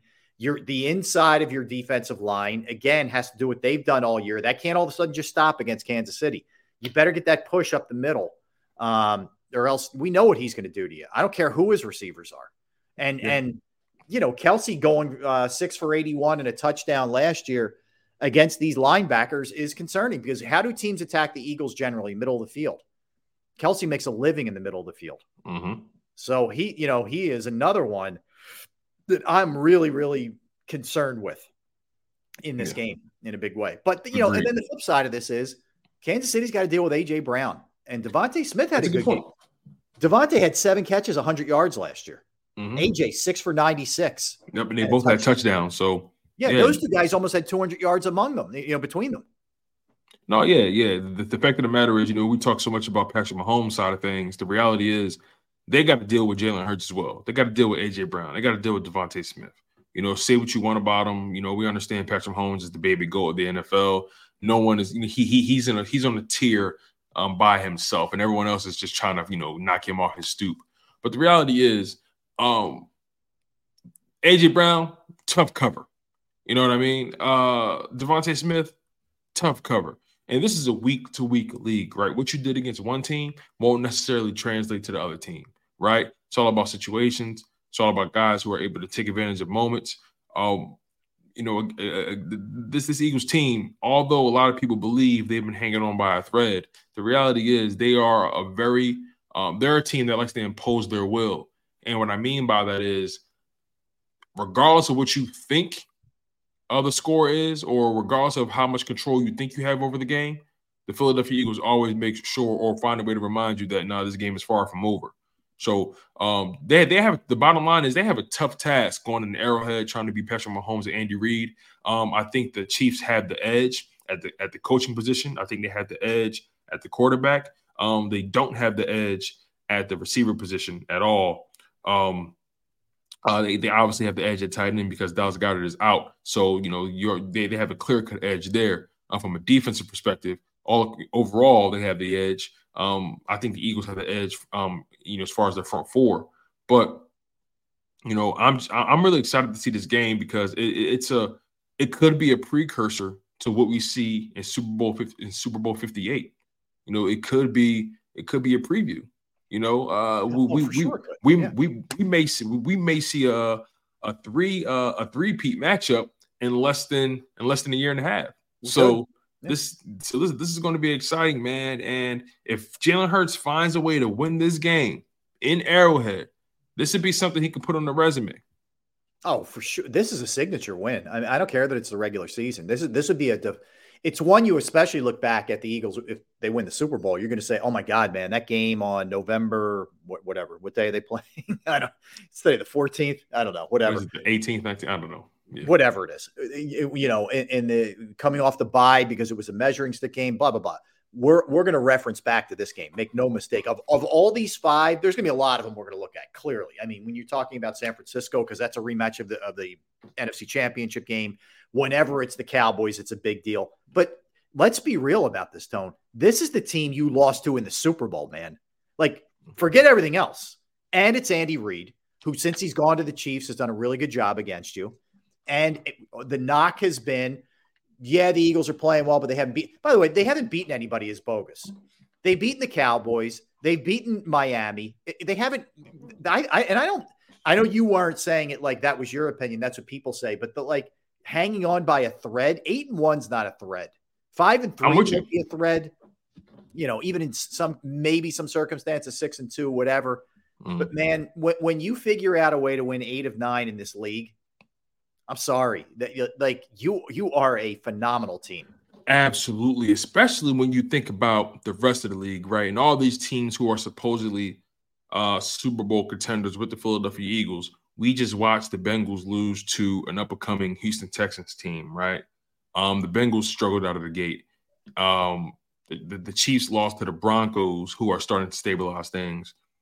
The Ravens probably have a loss on their resume that they're not too proud of. They lost at home this week to the Browns. That shouldn't have happened. Right. They lost at home this week to the Browns. They lost to the Colts earlier in the season. Right. My overall point is, right, through all the adversity, through all the things that probably could have went wrong for the Philadelphia Eagles, they have been the one team that's been able to maintain the highest level of consistency, regardless of the circumstance and regardless of the opponent. And you can make an argument that they are a hair away from being 9-0. They are a bad throw by Jalen Hurts away from being 9-0. It's hard to win in this league, regardless of who you're playing. It's hard to remain consistent.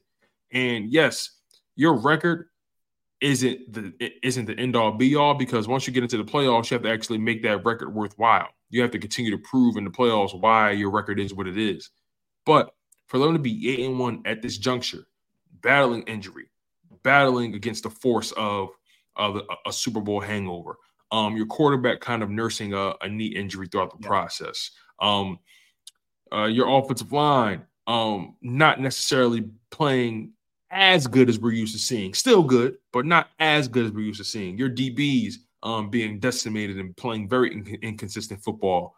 The reality is, whenever the Philadelphia Eagles play a team that's supposedly good, that's supposedly a contender, they turn them into pretenders. Yeah. The Dolphins, case in point, they were supposed to be the hottest thing moving on the press. All of a sudden, the Eagles play them. Now, who are they? Do we know who the Dolphins are? You know what I mean? The Dolphins can't beat good teams. Okay. The Cowboys, right? A team that was supposed to be coming in hot, and we find a way to beat them. Regardless of how you feel about the win or how it happened, they found a way to beat them, right? And then let's be honest about this too. The Washington Commanders, they're better than what we thought. Yeah, they're not like they're I'd say they're an average-ish kind of team, but they're not a layup. So they're not a layup at all. They're getting actually competent play from the quarterback position. Yeah, I think what happens is this is, by the way, Tone, it comes more, I think, from Eagles fans and Eagles media, social media, than it does nationally. What I mean by that is I think there's more. I think national people look at the Eagles and are more impressed with the start of their season than we are locally, because we're hypercritical. I think we're hypercritical for a couple of reasons. One, we are looking at it like, all right, what's it going to take to win a Super Bowl? And some of these things may cost them. So it hasn't been perfect. But I also think it's just the nature of the beast. When it's a team that you follow, you just dig, you nitpick every little thing. It's like you're a friend or a sibling or something. The familiarity breeds a little bit of contempt or a little bit more of a challenging eye, so to speak. You know what I mean? Yeah. I mean, I do know what you mean on the national. I mean, on the local level, right? I definitely know what you mean. We're going to nitpick this team regardless. But still, I watch a lot of these national shows whenever I get the opportunity, and when they talk about the Philadelphia Eagles, there is this air of, yeah, but. There's always a yeah, but. There's always a but. There's always a but with the Philadelphia Eagles. When they talk about the 49ers, they talk about them like they're the greatest gift to God's green earth. Yep. And it's crazy how the Philadelphia. And they lost 3 straight, by the way. Right. If Eagles fans would be out of their minds if they lost. They lost 3 straight. Yep. And they get a very, very convincing win against the Jaguars, who was a team that I respect. But they get 1 win in the past 4 weeks, and all of a sudden, they're back at being the best team in the league. Look, I understand that when the 49ers are healthy, they're one of the best teams in the NFL. But the Philadelphia Eagles are here too. It's so fascinating to me. The Philadelphia Eagles take 1 week off, and all of a sudden, oh man, can the Eagles hang with the Niners? No, can they hang with us? Because last time I checked, I don't care how you feel about how it happened. I don't care if you want to nitpick the way they beat them in the NFC Championship. They beat them, and they beat them from a point perspective convincingly. Say what you want about how the offense went. The offense, sputtered most of the time, but say what you want about that. Say everything you want to say about, they had short fields, and say what you want about the Niners didn't have a quarterback. Well, guess what? You want to know why they didn't have a quarterback? It wasn't because he caught a cold. It wasn't because he caught the flu, or it wasn't because he stubbed his toe, or he got into this freak accident off the field. No, he came in fully healthy. He came up against an extremely physical pass rush, and he got his ass knocked out. And then you bring in your second string quarterback. He's trying to do his thing. Oh, we knock his ass out too. Yep. So my thing is, let's not pretend that this was kind of a fluke. They came, they saw, and they got that ass beat. Yeah, and that's just where I'm at with it. It's so fascinating to me how people like to take away from that NFC Championship game when, okay, sometimes your offense is going to win you the game. Sometimes your defense is going to win you the game. Right. It's the nature of the beast here. It's a physical sport, man. We're not giving out no consolation prizes for just making it to the finish line. You know what I mean? They lost. That's the thing about the Niners game that I never understood from 49ers fans. It's like, well, if we had our starting quarterback, there's no if in that scenario. Your starting quarterback got knocked out legally, in a football game. Legally. If this was a basketball game and somebody cut and blew their knee out on a non-contact, that sucks. And I feel for you. This wasn't what happened. Both of those guys got knocked out by the Eagles' physicality. That's your problem. Okay, period. There's no if. The if goes out the window. Right. And the other part is, unless you're talking about the Chiefs are the team to beat. They're the champs. The Eagles are the team to beat against every other team because they came in second place. Whether that's the Niners, whether that's the Cowboys, or whomever else they have on the rest of the schedule, the Eagles are the team to beat. And by the way, every team approaches it that way too. You're getting everybody's best. Nobody's coming into this thing half-stepping against the Eagles. Everybody's eyes are wide open, and they've been circled. You don't think the 49ers have had this bad boy circled forever? Okay, since the schedule came out. You don't think the Cowboys, especially after losing that game the way they lost it, aren't going to be out of their mind in that game in Dallas, Seattle, same thing, et cetera? That's what it is. So, just get used to it. But the notion that the Eagles should be afraid of the Niners or the Cowboys and all that, you should respect that opponent. But respect is always given. Yeah. Earned, however you want to look at it. But always respect your opponent, because anybody can get touched in this league. It doesn't matter what league you're in. Respect your opponent. Anybody can get slept. But when you start to create this narrative as if, the Philadelphia Eagles got away with it, they got away with one. Nah, I'm not jacking that, Rob. And not saying you're creating a narrative, but when people create that narrative, I'm not jacking that at all. Here's the thing, man. The reality is the Eagles in the Super Bowl. What if the field wasn't slippery? What if Jalen Hurts didn't fumble? You know what I mean? What if Quez Watkins catch that ball? We can scream that all we want. Guess what? We lost. And we got to eat that. And we got to live with that. So it goes for everybody. No one's exempt from the vigors of the NFL. You win some, you lose some. But like Pops always said, you live to fight another day. Right. Yeah, it looks great points on all of it. I mean, and this is what you want, though. You want to be that team that the Eagles are, that the Chiefs are. You want to be that team. Trust me when I tell you that. You're getting everybody's best punch when you're on that level, man. Get comfortable, Eagles fans. When you're on that level, everybody coming for your neck. Get comfortable. They're all coming for you. All right, let's jump over to some hoops here. We'll go back to the NFL at 2:00, and we'll hit 1:00. Excuse me, and we'll hit a bunch of different things. We got Keith Pompey coming up. The OG Keith Pompey in the building. Yeah, I mean, when you have won 8 straight, as the Sixers have, and you have a guy who gets the player of the week, and you have a guy who's been perhaps the biggest lightning bolt of the season in the league, and Tyrese Maxey, we got to talk some hoops, man. So we will do that with Keith when we come back. Don't go anywhere. That's Tone. I'm Rob. We're Sports Take, Jacob Sports YouTube Network. I've told you guys about Pro Action Restoration, and I've also told you that I don't endorse anything that I'm not a part of, okay, that I don't know very well. And Pro Action Restoration is I had a leak, more like a flood, that happened from one bathroom into another bathroom in my house that caused a lot of damage. My ceiling, my wall, my carpet, all messed up because of it. I have Pro Action Restoration over here basically fixing the problem, drying everything out. They're going to take care of the drywall work that needs to be done, the ceiling, the painting, the whole nine. It's one-stop shop. And it's an ease on your mind, that's for sure. If you have a home and you have a property, you have a business, you go through the same thing, whether it's water, fire, smoke, mold damage, they are the people to call. Pro Action Restoration. They're on call 24 hours, 7 days a week.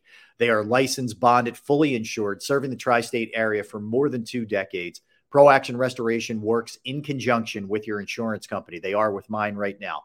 Again, water, fire, smoke damage, mold remediation, you name it, they can handle it. Give them a call, 610-623-3760, 610-623-3760, or online at proactionrestoration.com. That's proactionrestoration.com.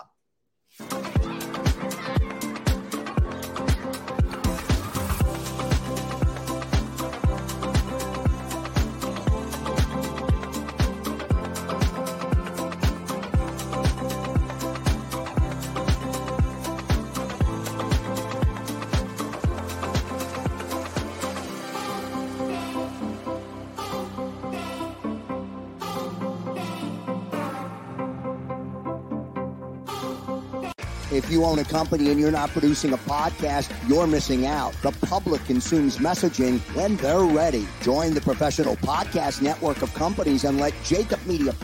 When you need mealtime inspiration, it's worth shopping Kroger, where you'll find over 30,000 mouth-watering choices that excite your inner foodie. And no matter what tasty choice you make, you'll enjoy our everyday low prices, plus extra ways to save, like digital coupons worth over $600 each week. You can also save up to $1 off per gallon at the pump with fuel points. More savings and more inspiring flavors make shopping Kroger worth it every time. Kroger, fresh for everyone. Fuel restrictions apply.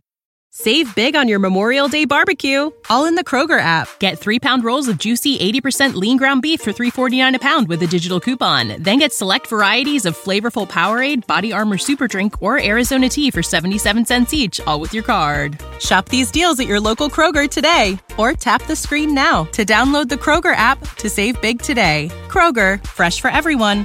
Prices and product availability subject to change. Restrictions apply. See site for details. Partners put you in the podcast arena. Come to our professional studio, or we'll come to your place of business and professionally produce your company podcast. Call Jacob Media right now at 267-261-3428. 267-261-3428.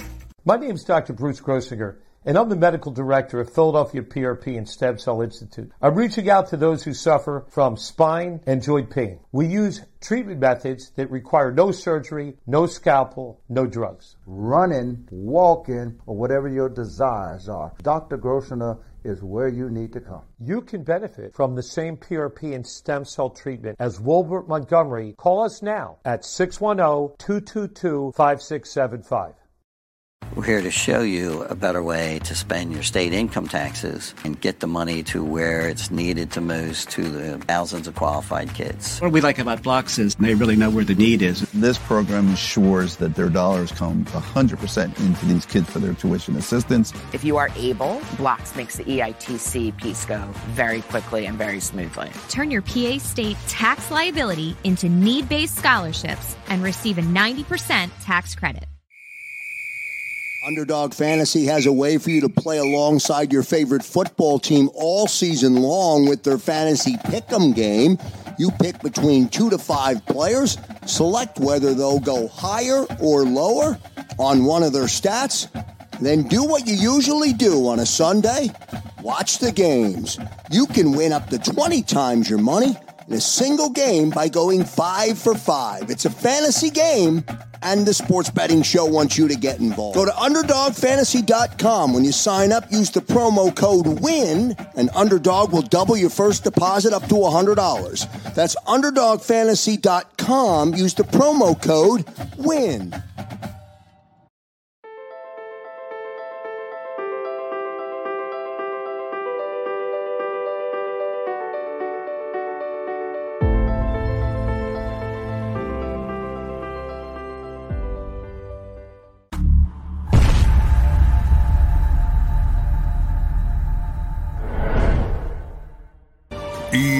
EAGLES, Eagles.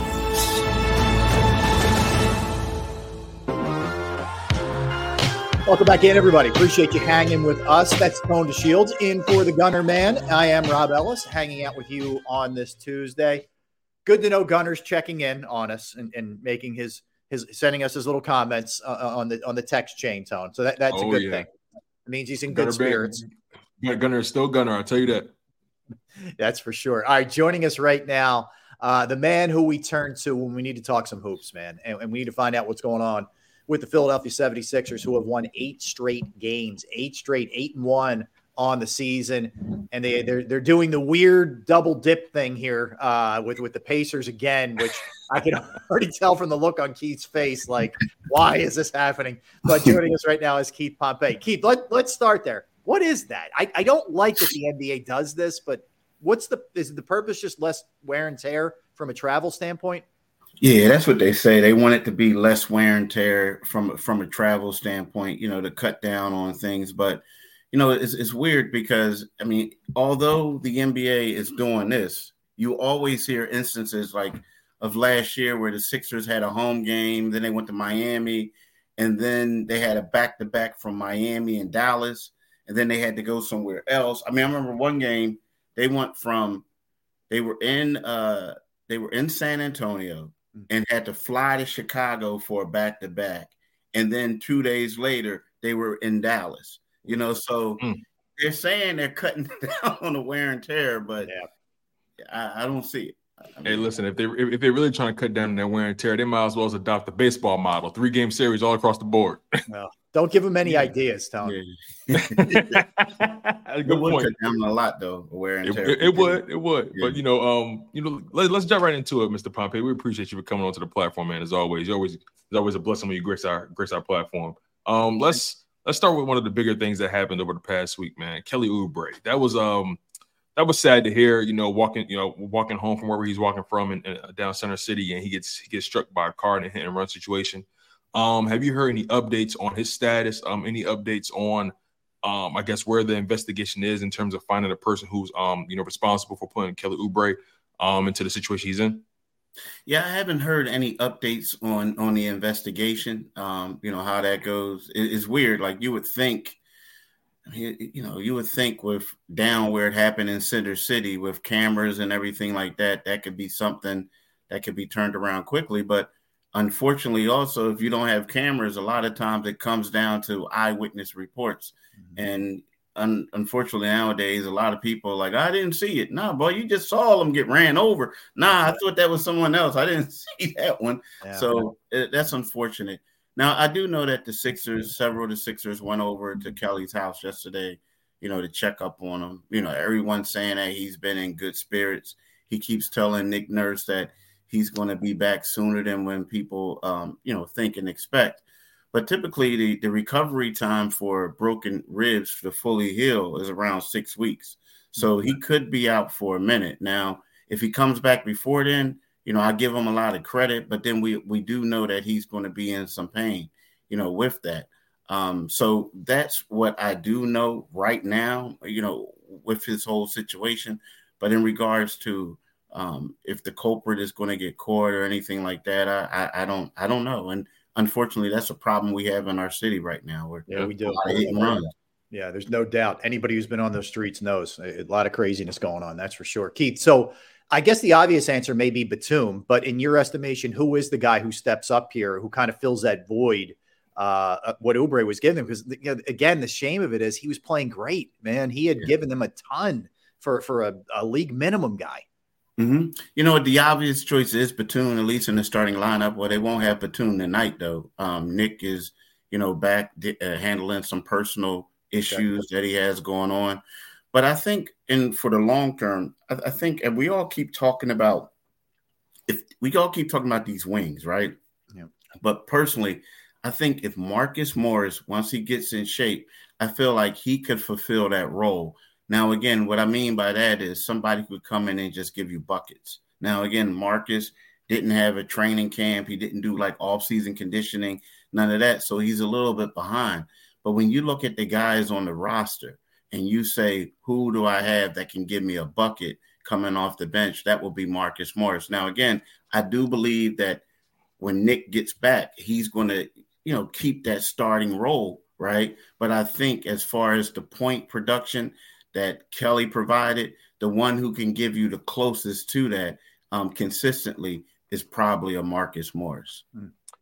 Keith, I was watching you and John Mitchell on Locked on 76ers. I love what you guys do on that platform. I watch you guys almost every morning. Of course, you guys spoke, I think a couple of days ago, you guys spoke on, even though the Kelly Oubre situation isn't something you necessarily desire, the one silver lining that could potentially come out of it is you can really find out what you have, from a roster perspective, and find out how deep you really are. Just at first glance and over the past, I guess since the trade went down, what's been your overall estimation and potential view on the upside of the Eagles' depth pieces? Yeah, you know what? We're talking about, so here's one guy that I'll bring up, the guy who we all thought, okay, he's never going to see the floor again. Look at Daniel House, right? D House only took one shot attempt the last game on Sunday.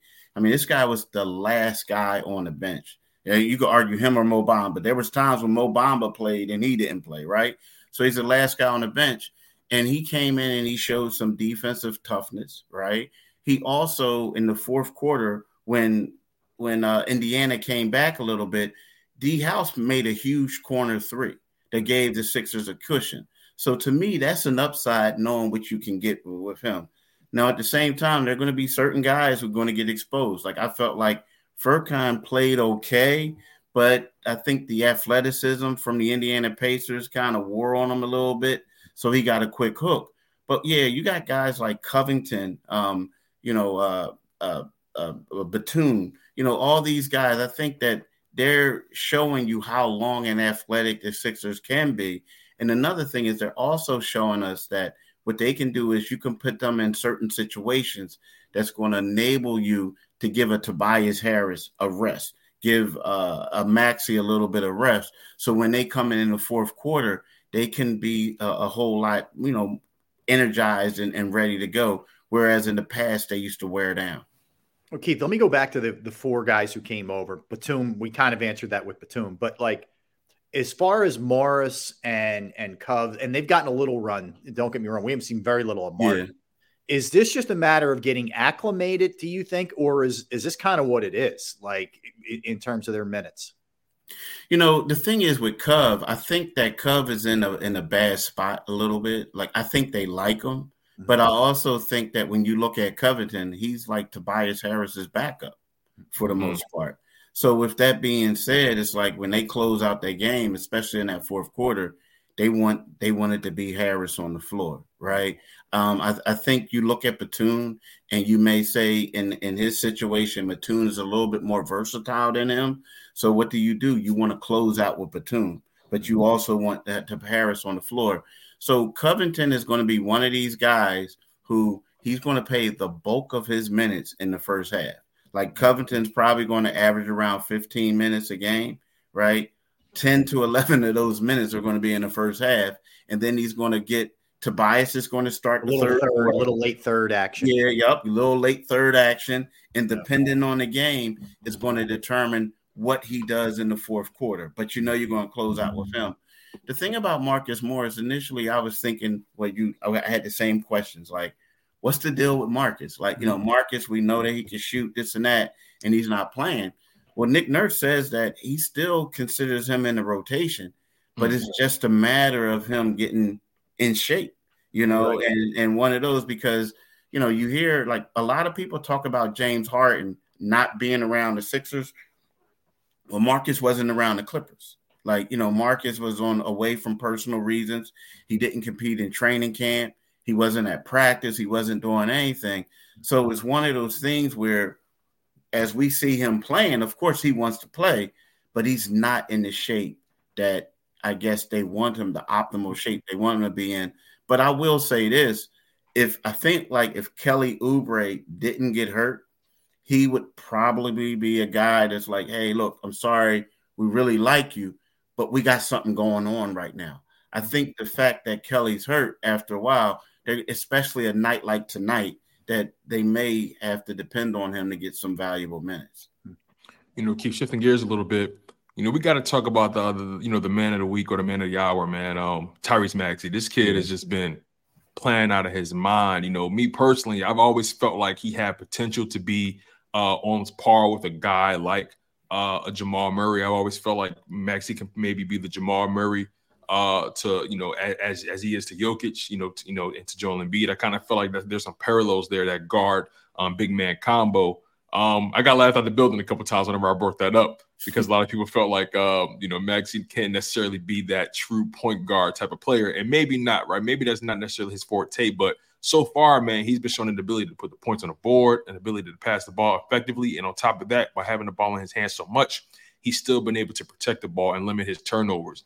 What's been your instant reaction, your overall evaluation of Tyrese Maxey's development over his 4-year career and what you've seen, over these past 9 games? Yeah, over his 4-year career, you got to give Maxey credit because at first when he came in here, they said he couldn't shoot and he was missing a lot of shots, a lot of wide open threes and stuff his rookie year, right? And then what happened? His second year, he was a way better shooter, right? And then the knock on him was he couldn't run an offense, right? A traditional offense. And then you look at his Right now, he's tied for 7th in the league in assist to turnover ratio, which is huge. I mean, he had several games where he had, 10 assists where 1 turnover or 0 turnovers. So to me personally, that has been the biggest takeaway from his growth. Now, also, I came on here. Rob knows. They said, what do you think he's better as? I said, I don't think he's a point guard. I think he's a 2 guard. Now, is he a traditional point guard? No, he's not. But he everything that he's doing is working. So you can't criticize what he's doing. I feel like, Max has been phenomenal. Now, the crazy thing is you watch these games, and I know it's only been 9 games, and it's, 82 games in the regular season, and you have a playoff. But Tyrese Maxey has not done anything to make you doubt him. Yeah. Now, there was times where I saw in the Detroit game, they were in a slower half-court set. There was a couple passes that he could have made to cutting players. But at the same time, people make mistakes at times. But he still produced in that game and had a dominant game. You watch him and you see him just make certain shots. You see him go drive the lane. You see him block shots at the rim. Yeah. These are things that you say, I didn't know he could do it. He's a high effort player. Yeah, high effort. And then also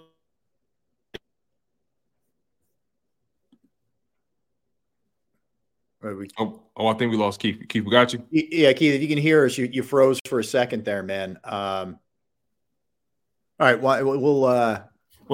There we go. I'm sorry, we got you back. There's only been 9 games, but at the same time, you have to give him credit for what he's doing in these 9 games. Yeah, I'll tell you, more impressive, and Tony and I talk about this a lot, Keith. He's not turning the ball over, man. For having he's got the ball constantly, whether it's initiating offense or trying to score on his own. I think it's 1.1 turnovers per game. Like, that's an awesome, even assist to turnover ratio is very, very good, all things considered. And let me ask you about this too. And I know this is more intangible, but forget Harden for a second and everything that went on and Doc and all that. But there just feels, it feels lighter, and you're around these guys every day. Do we make too much of that? Is it winning makes everything light and everybody feeling good? Or is there a lighter vibe here with these guys? There's a lighter vibe. Yeah. There's a lot of vibe. Think about this, y'all. For the first time, Maxey is a great co-star. Maxey is going to be an all-star. He's going to be a perennial all-star, right? Yeah. We can agree to that, right? He's developing to that, right? But this is the first time that since I've been around the Sixers that there wasn't a power struggle.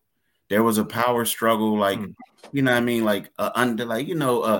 passive aggressive one with Harden and Embiid, where Harden wanted to be the guy. You know what I'm saying? I'm gonna do what I gotta do, but I want my basketball freedom. With Ben Simmons and Joel Embiid, there was a power struggle, right? Whose team was it? Right now, everyone knows that it's Joel Embiid's team, and they don't care. They want it to be Joel's team. They want to lead. They want to follow Nick Nurse. And I feel like when you look at these guys, a Nick Batum, a Patrick Beverly, guys like that, what do? They're great role players who just want to win. So when you have that and you don't have a power struggle, this is the results that you get. You know what I mean? You're winning. Now, again, winning does make everything better. But I had Jaden Springer tell me once, he's like, I love these vets. These are great vets. They just want to win and they want to teach you. So, you know what I mean? I think that what they did is you got to give Daryl Morey credit. You got to give Nick Nurse credit. They went out there and got the right personalities for this team. And they got winning players, guys who just want to win. It's not about statistics. It's not about anything.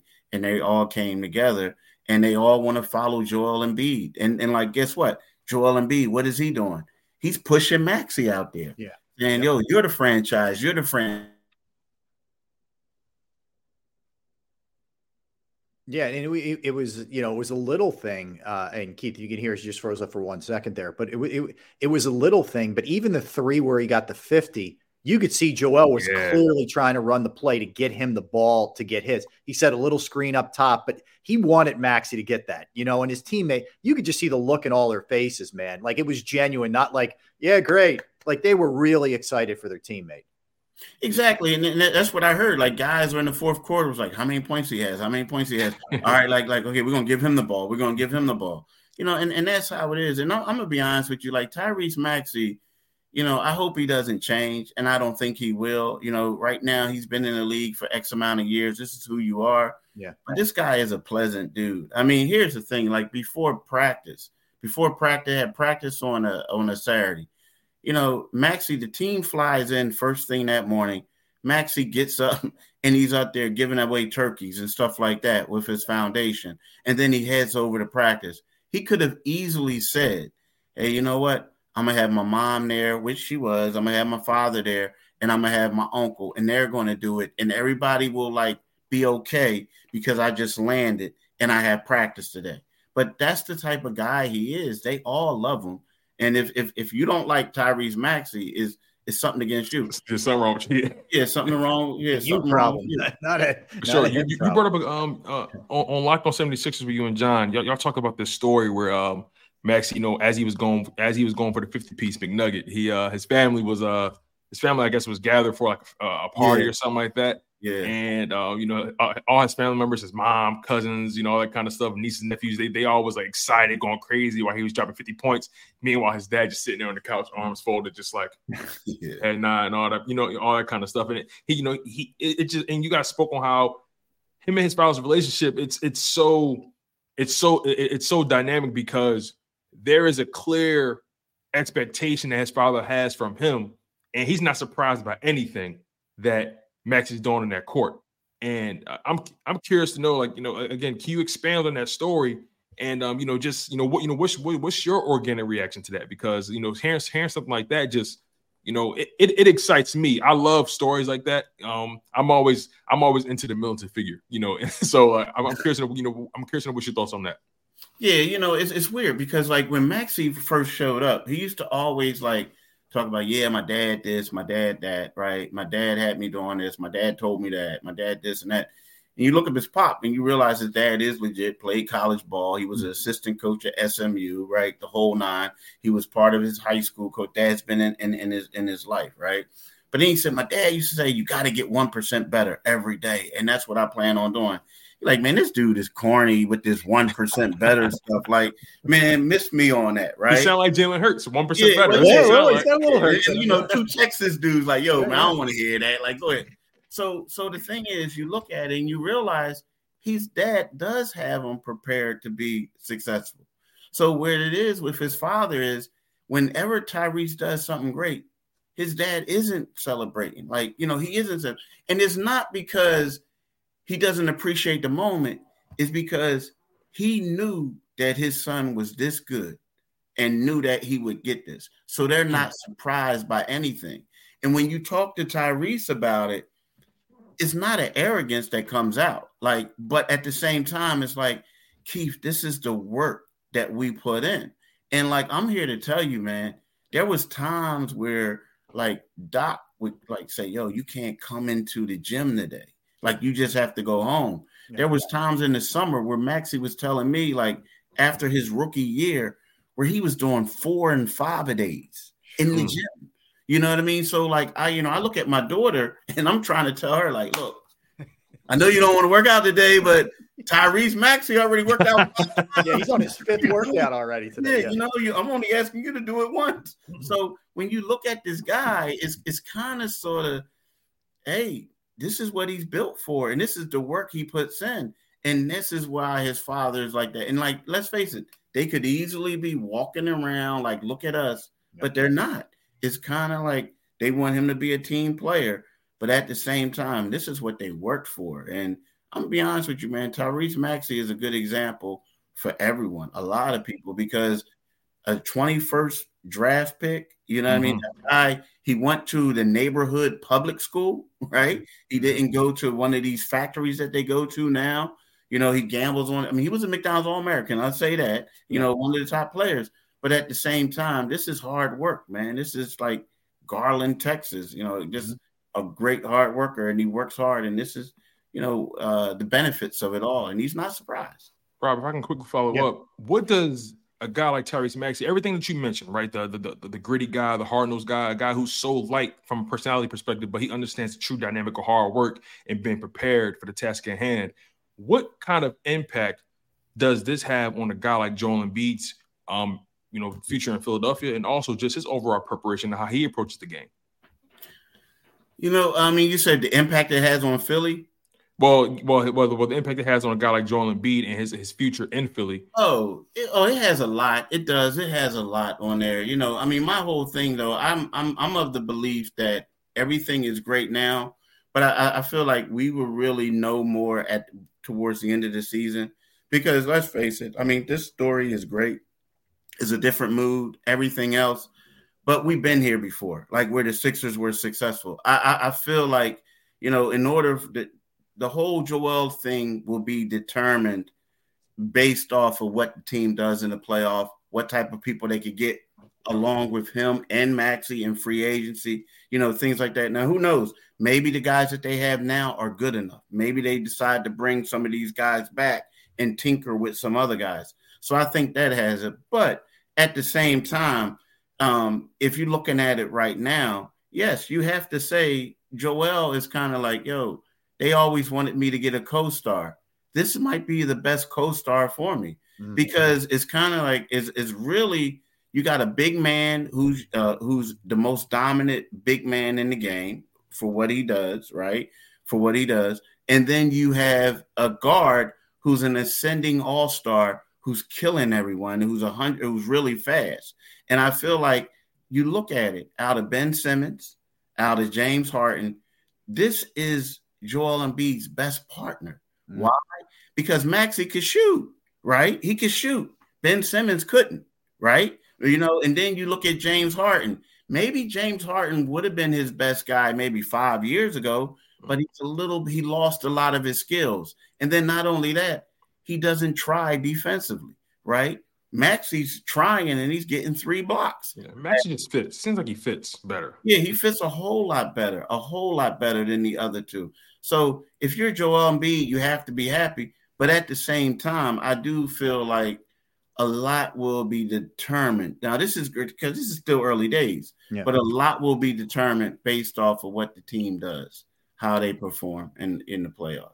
Keith, how good a job has Nurse done so far? And again, not to do the whole comp with Doc, but it just seems like the ball moves a little bit better. There's a lot of flow. It helps when you have Maxey and Embiid going crazy. But how good a job in your estimation has he done? Let's just say it's a bad look for Doc, in my opinion. It is, because you look at it, and Nick Nurse has done a phenomenal job, right? There's two things that stand out, and it's like comments. Last year there was the video that was leaked on training camp where Doc told James it's not a democracy. Right. You get the ball to Joel and then you do it. And he was like, well, who else is upset here? He said Maxey and Tobias. He says, nah, don't worry about them. It's between y'all two. What does Nick Nurse come in and do? He says, no, he didn't take a shot at Doc or anything, but he realized that type of offense doesn't get you far in the playoffs. So he incorporates everyone else, right? Tobias Harris looks like a completely different player. Yep. You see how Tyrese Maxey has ascended, but Maxey is getting teammates involved. Everyone's happy, right? Right now, we look at the Sixers team. They're third in the NBA in rebounding, right? And they're I believe they're 12th or something like that in offensive rebounds, 7 offensive rebounds. They had 23 offensive rebounds the last game. And then when Paul Reed was asked about it, he was like, yeah, we got a coach that wants us to crash the boards. So it's kind of like they're not really trying to take shots at Doc.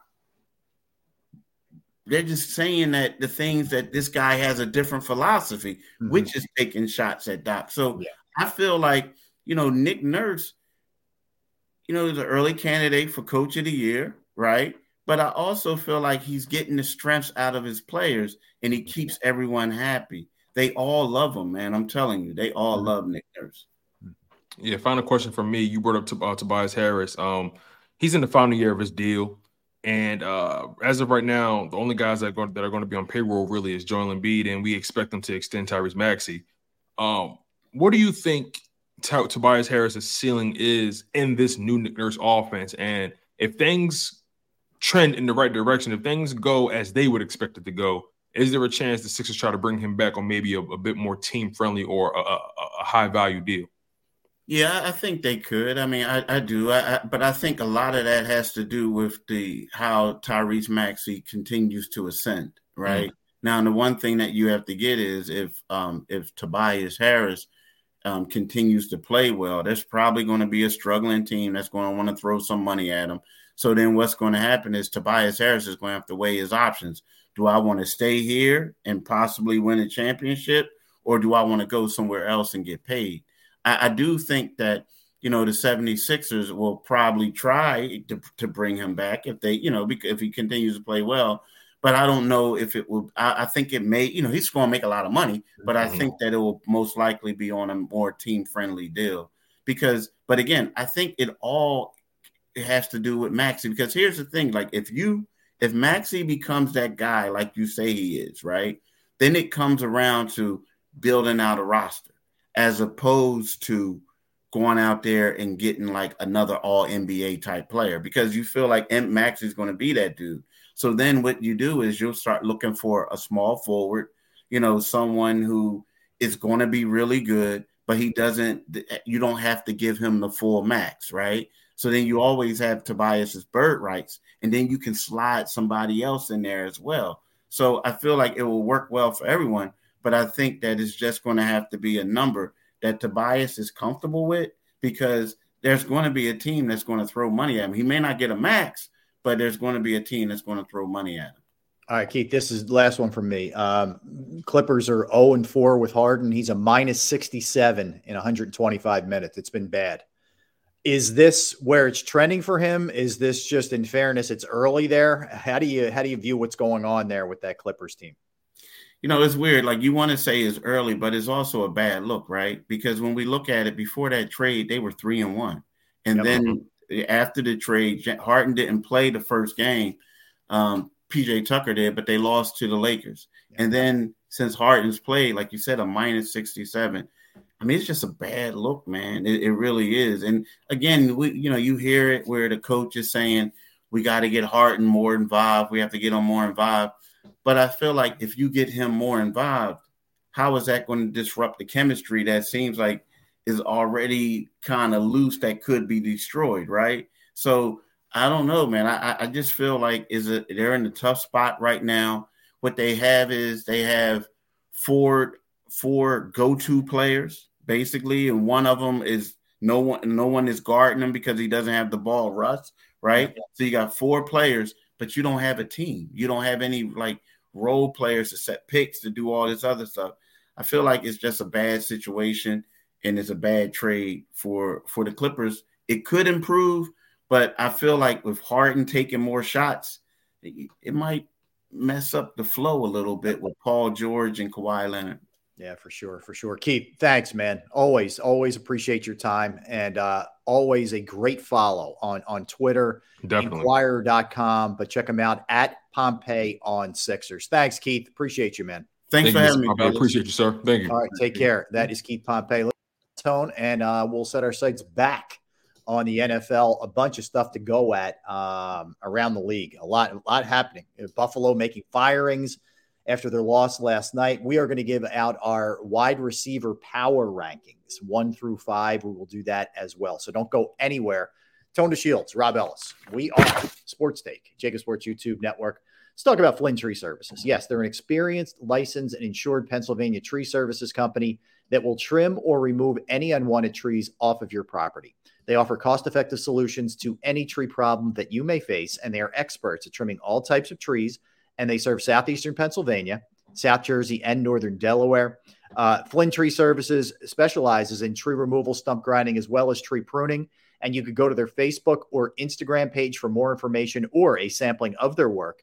Give Flynn Tree Services a call at 610-850-2848, 610-850-2848, or online at flynntreeservices.com. That's flynntreeservices.com. Go to get your game on. Go for the beers. Go for the cheers. Go for the hit and the hits. Go for the stakes and the stakes. Go to get your parlay on. Go to get your party on. Go for the scene. Go for the screens. Go for the gallery.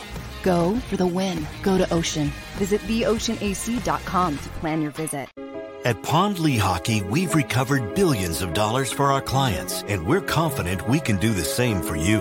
With over 250 years of combined courtroom experience, we've helped over 100,000 injured clients obtain some of the largest settlements in Pennsylvania. One conversation is all it takes to help you and your family get back on track. If you've been injured in an accident, give Pond Lehocky a call.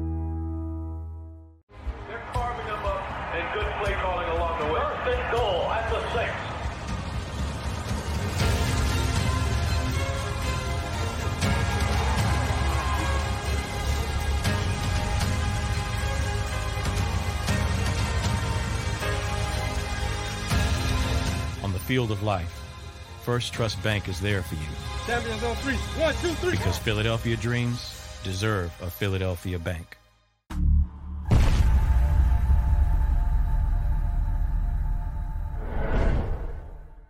We're here to show you a better way to spend your state income taxes and get the money to where it's needed to most to the thousands of qualified kids. What we like about Blocks is they really know where the need is. This program ensures that their dollars come 100% into these kids for their tuition assistance. If you are able, Blocks makes the EITC piece go very quickly and very smoothly. Turn your PA state tax liability into need-based scholarships and receive a 90% tax credit. Since 1977, it's always been about you, the community, at Rafferty Subaru. And through the Subaru Love Promise, we prove we care by supporting charities like So Good Now. So Good Now helps kids in under-resourced areas by connecting them with student athletes to serve as mentors. We remove barriers so athletes can help youth in the corners of our communities where light and love are needed most. When you choose Rafferty Subaru, you help organizations like So Good Now. It's all about you at Rafferty Subaru. Do you stream on a Roku, Fire Stick, Google TV, or Apple TV? Now you can watch 6ABC 24/7 with the 6ABC Philadelphia streaming app. For the big story on Action News, Search 6ABC Philadelphia and start streaming today. EAGLES. Eagles.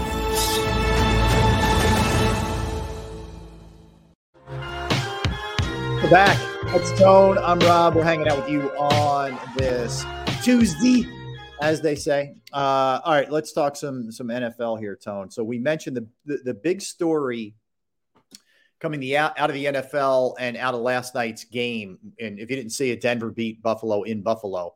The Bills today fired their offensive coordinator, Ken Dorsey, and they promoted Joe Brady, who was the quarterback's coach. Now, there's a lot of pushback on this, Tone, where people are saying, was it the offensive coordinator's fault that they had 12 men on the field for that final field goal in which Denver missed, and then Denver got another chance and then they made it? Is it the offensive coordinator's fault that, Josh Allen has turned into a turnover machine when I'm sure it's being preached to him constantly? Stop, just be careful with the football, et cetera. So there's a lot of backlash on Sean McDermott. Like, he hasn't really experienced much of this in Buffalo. People have looked at it like, they've turned it around and become a good team under him. And, they've been close a lot of years. But I think now the pushback starts, right? Because this team's 5-5, and it just feels like a finger point kind of move. Like, hey, it's not me, it's this guy. And that's the way a lot of people are reacting to this. See, the thing is, man, Sean McDermott is a good head coach. I want to make that clear. He's a good head coach, right? He's found a way to turn around a Buffalo Bills team that was not relevant for a long time. Drafted well, developed well. They've done a pretty good job all across the board. But it seems like they've always struggled in the big ones, in the big games. And now those struggles are starting to leak over into the regular season. And it's so easy to just point the finger at just one guy in Ken Dorsey. But to me, they seem to be unraveling at the seams. It seems like they there's a lack of respect in that organization somewhere. I don't get a sense that they're really all on one accord because, I think about the Philadelphia Eagles and I feel like they're a unit. They're a team, one band, one sound. I feel like there are too many people, too many people out there, playing to move into the beat of their own drum in the organization. And Ken Dorsey, I understand that Josh Allen hasn't necessarily been his best under Ken Dorsey, but at the same time, I think it's a bit lazy to say Ken Dorsey is the sole reason why Josh Allen and the Bills are where they are. Like you said, Ken Dorsey is not responsible for having 12 men on the field. You know what I mean? At that time, yeah. Again, like you spoke about this earlier. There's always going to be somebody that has to pay the piper. Yep. There's always going to be somebody who has to, bear the brunt of the bad news. And today it was Ken Dorsey. But we can't deny that under Brian Daboll, though, Josh Allen was just a much more effective quarterback. But again, man, I just think I think their problems go well beyond Ken Dorsey. I agree with you. Look, I agree with you. And I think that's, time will tell here. Time will tell. And the bottom line is, I don't care who the coordinator is. If the quarterback doesn't clean up the turnovers, it's not going to matter. Now, he's not the only problem, but it's definitely part of it. I'll tell you what doesn't help.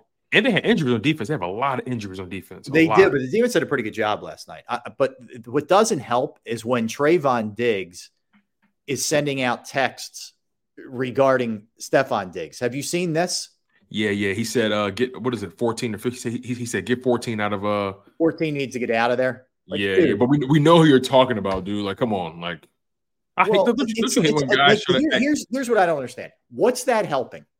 I mean, seriously, you're not helping your brother because now your brother's going to have to answer for all your tweets, right? The team's already losing and underachieving, and all you're doing is piling on that. It's just, to me, it's dumb. I think it's absolutely dumb by Trayvon Diggs. Yeah. How about your team, dude? Why don't you worry about your team? I know you're hurt, but worry about your team. Yeah, it's just that simple. And look, I have a brother, and I understand that pull that you have to defend your brother. I understand what that pull feels like because nobody's attacking Stephon Diggs. No, I'm with you on that. Yeah. No one's attacking him. I'm totally with you. I guess what I'm trying to say is I understand the blinders one can have for their sibling, right?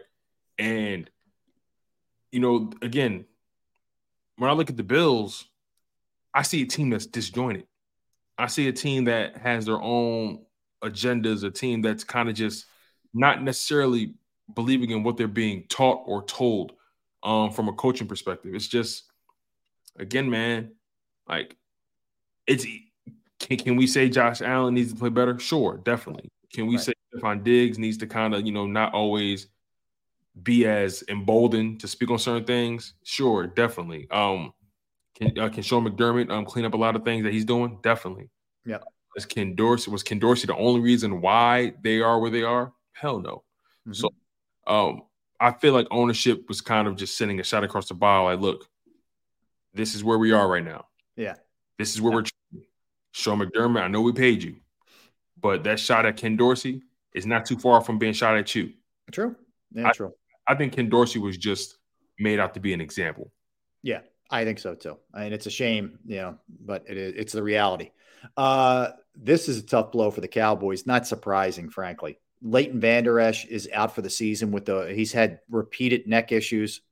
He may be done for his career, according to Jerry Jones. To me, if I'm him, man, you got to be so careful with this stuff, and if you got to be looking long-term at what would happen to you. And I frankly, I'd be a little bit surprised if we saw any more from him, but he's definitely out for the rest of the season. Yeah, it sucks, man. Even if he is a Cowboy, the reality is a man may not be able to ever play the sport that he loves ever again because his body is failing him. And, he's a very physical player. And it kind of reminds me of Luke Kuechly, right? Not from a talent perspective, but a guy who had a pretty big impact on their team. And no matter what he did, his body just continued to fail them. It was concussion after concussion after concussion. And when you're dealing with the brain, you're dealing with the neck, all that stuff that has to deal with your cerebral cortex and your nervous system and your cognitive abilities. You got to be careful with that, man. And you got to ask yourself, what's more important? The quality of life that I could potentially have, or this game that I love so much? I mean, you have to weigh those options. I need to be around for my family. I want to actually be able to have clear thoughts when I get to a certain age. I want to be able to have full use of my extremities when I get to a certain age. These guys lay it out all on the line, man. We as fans, we get caught up in the fandom and, the jerseys and the stats and all that kind of stuff, our fantasy football teams and, the bettors and all that kind of stuff, the parlays. We get so caught up in all that stuff surrounding the sport. But in reality, these are human beings. These are men, grown men who are trying to support their families the best way they know how. And the best way they know how is to play football, right? Mm-hmm. So Leighton Vander Esch, man, whatever happens, I hope it's in favor of his health. I hope that's in favor of what's best for him and what's best for his family. Yeah. All right. So a couple other things that are of note. This one's interesting. So Denzel Perryman of the Houston Texans, their linebacker, has suspended 3 games without pay for repeated violations of player safety rules. So the latest one was this past week. He went helmet to helmet with Jamar Chase with 4:07 left in the game, and he got an unnecessary roughness penalty. Lowered his head, led with the crown, the stuff that we always see. But he's been a repeat offender to the point now where they just nailed him for 3 games without pay. That's a heavy message right there. That's yeah. They're starting to come at running backs for it too. They are. And Warren for the Steelers has gotten a lot of heat for that.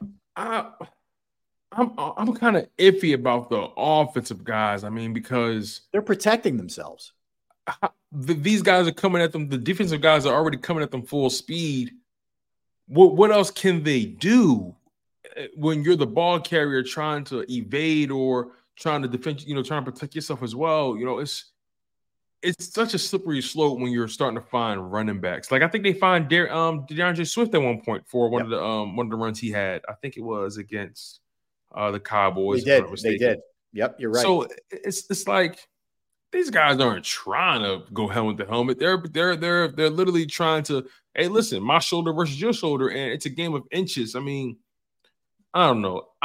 We're seeing more running backs getting fined with these things more than I can remember, and I'm personally not really a fan of it. What if the guy is just shorter than the guy coming at him, and it's a matter of physics or it's a matter of just size difference. I mean, I don't like it. I don't like the fact that these running backs are getting fined with this kind of stuff. On the defensive side, you understand it because you actually have more control of the outcome because you're trying to tackle the person, but now you're finding running backs for just trying to be physical with guys that are trying to be physical with them. I'm not really a fan of that. Yeah, no, I hear you. All right, elsewhere. So Sean McVay says that Matthew Stafford will be the starter against the Seahawks, barring any kind of setbacks, which is interesting, on a couple of fronts because the backup is now. Right. Carson Wentz. Yes. So it will be Stafford for the Rams. I'm curious why bring him in if you don't. Well, because they released their backup. They didn't like the way he was. Okay. So they got rid of him. Okay. Yeah. All right. He's the backup now, Wentz. So, No, I was going to say, do you think we even see Wentz at all this season? Considering how much Stafford gets hurt, I think there's a real good chance we see him. Actually, yeah, I do. Fair enough. If you thought you saw the last of Carson Wentz, Eagles fans, think again, my friends. You will be seeing him, I think, at some point. Zach Wilson, nothing to see here, Jets fans, nothing to see here. So Zach Wilson will continue to be the quarterback. Nathaniel Hackett will continue to call plays. Okay. I mean, are we not going down the definition of insanity route here? Doing the same thing, expecting different results? Isn't this the definition of that at this point? Yeah. You were speechless Zach there Wilson, for a minute. Zach Wilson, he's trying really hard. He's trying really hard, man. Yes, he is. But at the same time, gosh, I know those guys on defense are just burning up. I know they're burning up, man. I know Garrett Wilson is probably thinking to himself, I was going to have a career year with Aaron Rodgers, and It's unfortunate, man. Robert Saleh is doing the best he can to keep that team together. I feel like Robert Saleh is kind of caught between a rock and a hard place. Who knows what he's being told by the higher ups in terms of how he should handle. He could just be. He could want to make changes, and the big boys are saying no. Then there's nothing you can do, man. Yeah. That's kind of what that thing is, man. So, we'll see, man. I'm kind of speechless when it comes to the Jets. If I'm being honest with you, Rob, I almost have no words for those guys. Yeah, I got you. All right, elsewhere, not good here. Zay Jones, not to be confused with Zay Flowers. Zay Flowers is the Raven. This is not the Raven. This is Zay Jones, who's the Jacksonville Jaguar receiver, was arrested Monday, charged with misdemeanor domestic battery after an argument with his mother, the mother of his child, which resulted in an injury to her, whatever. We always get into these things and let's see how it plays out, but it's not a good look for Zay Jones. So he was visiting his child, and he got into it with the mother of his child, et cetera. And it's not a pretty situation, and we'll see if where this goes for him. Jags put out one of those statements saying, we're aware, we're looking into it, and, AKA we're pissed off, and, we'll see what happens with that one. Yeah, I have almost no remorse for people who put their hands on women. Amen. Right? And amen. And we ultimately have no idea exactly what happened, but if it is the case, if everything is as it was stated, I ain't got no words for the brother. I ain't got no sort of remorse or empathy or sympathy for men that put their hands on women. I'm not jacking that in any way. I personally feel like men that put their hands on women, they need to get hands put on them by a grown man. That's how I feel about it. Feel about it. Wasn't raised in any way. I was always taught, if things even remotely get physical, if you feel like she's about to put her hands on you, get out of there. Just leave the house, walk away, take a walk, do whatever you got to do. Yep. You know what I mean? But again, you put your hands on a woman, whatever comes to you from that point on, you rightfully deserve. That's my mindset. I got you. All right, this is a tough one. Former Eagle, who was having a real good year for the Vikings, Jordan Hicks. Yeah, he underwent a procedure Sunday night. Remained in the hospital after he got hurt in the game. He had a procedure done in the hospital because his leg started to really swell up in the locker room afterwards. And thankfully, the trainers were like, "Got to get you out of here to a hospital right now." But after the procedure, his leg he started to have trouble again, and he developed what's called a compartment syndrome in his right leg. Okay, which is severe swelling, which can lead to some really dire circumstances, like bad stuff, but possible amputation, etc. So they got him directly to the hospital. It's swelling and pressure in the bruised area that can reach dangerous levels. It can lead to permanent muscle damage or worse if it's delayed. And thankfully, they got him there quickly, had the surgery. He's in good spirits, and he's tweeting everything. He's tweeting out, which is usually a good sign to give him the thumbs up and all that. But that, for a minute, that had to be pretty freaking scary. Listen, Jordan Hicks has had his fair share of injuries throughout his career, man. Tons. He's another guy that I think should maybe just listen, man. Hopefully you did everything you were supposed to do with your money in the long term, but man, it's just you got to take care of yourself, man. I understand you love the game. Again, I don't know what your financial situation is, but hopefully you made the right moves. He's a very smart guy. I'll just tell you that he's right. So, so we can safely assume he's kind of put away a nice nest egg for himself in retirement. Yep, man, something like that. See, I'm scary, man. If I even sneeze wrong, I'm like, oh, what's going on? So, man, you getting tests done? Yeah, I got you. I hope he trends in the right direction. I hope everything works out for him as well, man. Yeah. So.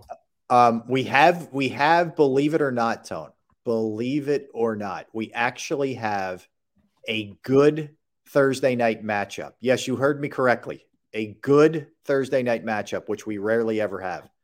So Thursday, we have the Bengals at the Ravens. I'm really excited. Okay. Yes. This is going to be exciting. So that said, there's a couple of key injuries to look at here. T. Higgins, unlikely to play with a hamstring for Cincinnati. That's a biggie.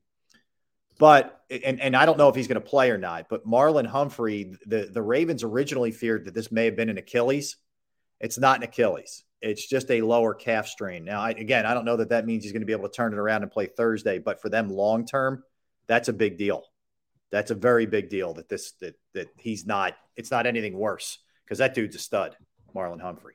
So yeah, absolutely. Good. And another thing that this matchup, outside of the injury side of things, this game has huge repercussions, for the AFC North, man. Not only the North, but the whole conference. The whole conference, Ravens are 7-3, Steelers are 6-3, Cleveland Browns are 6-3, Cincinnati Bengals are 5-4. The Ravens have yet to have their bye yet, but man, I'm looking at this matchup here, and let's say Cincinnati wins. Right. If Cincinnati wins, that'd be 2 games dropped in a row to your divisional opponents by the Ravens. That would push Cincinnati to 6-4, and the Ravens would drop to 7-4, right? And then if the Ravens happen to win, that'll push them to 8-3. Bengals drop to 5-5, like the Bills. So the Bengals cannot afford to drop 5-5 because you have other teams in other divisions like the Texans who are pushing. Yeah. You know what I mean? Yeah. The Bengals dropped to 5-5. They have the same record as the Raiders. You know what I'm saying? That also gives other teams like the Chargers and the Broncos maybe some life as well. Agreed. So it's so close in the AFC. My God. I mean, if you're Dolphins are 6-3, Chiefs are 7-2.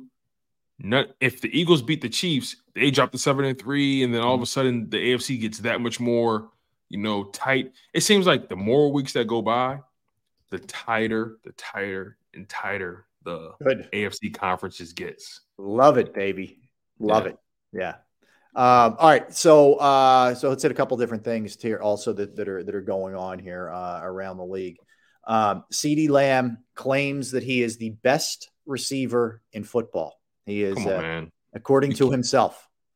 Yep, according to only him. Yep. According to only him. So with that said, let's do our power rankings here. Let's do our top 5. Let's see where he falls around the league. Let's do it. All right. I'll kick this off. I'll go first. Okay. Are you starting from 5? I'm going 5 up to 1. I'll work my countdown up. Count up. Amon-Ra St. Brown, my guy who doesn't get nearly enough national love for the Lions, is an absolute beast and has been for the last 2 years. I have him at number 5. I just love the dude's game. I think all he does is make plays, and I think he's absolutely awesome. So I have him at 5. Jamar Chase, I have at number 4. I think once Burrow got right, you saw what that connection is with those guys who went back to their LSU days. I think he's just a monster. He's a deep threat. He's an over-the-middle threat. I don't think there's any weakness in his game. I have him at number 4. I do, in fairness, I put CeeDee Lamb at number 3. That's where I have him on my list. The guy is really good, but and I guess you have to think this way if you're a professional athlete or whatever. You have to believe in yourself, but he ain't number 1. So he's number 3. I battled between 1 and 2. If I'm being fair and I'm trying not to go down the homer route, I have Tyreek Hill as number 1. Tyreek Hill's got the most yards in the league right now, not by a ton, but he does. He is such an unbelievable threat deep that I'm going to keep him at number 1. And A.J. Brown, who's having a spectacular dominant season, I have him at number 2. Those two could easily be flipped, but I'm just trying to keep it real. So I go Hill, Brown, Lamb, Chase, St. Brown. They're my 5. Okay, so great. Very, very, very strong list, by the way. For me, at 5, I have Jamar Chase. Now that that team is starting to come on, he's starting to become more and more explosive. I really love Jamar Chase's game. I love how physical he is. I love how physical he is at the point of attack. I love his athleticism. I love his ability to run the route tree. Just a technician. Just that perfect combination of technique and athleticism. I really love Jamar Chase's game.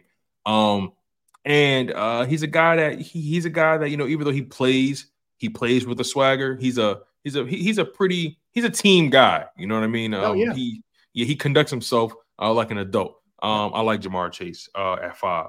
I got CeeDee Lamb at 4. Got to give credit where credit is due. CeeDee Lamb is having arguably one of his best seasons of his career, especially being the official number 1 guy. I think this is his second season away from Amari Cooper.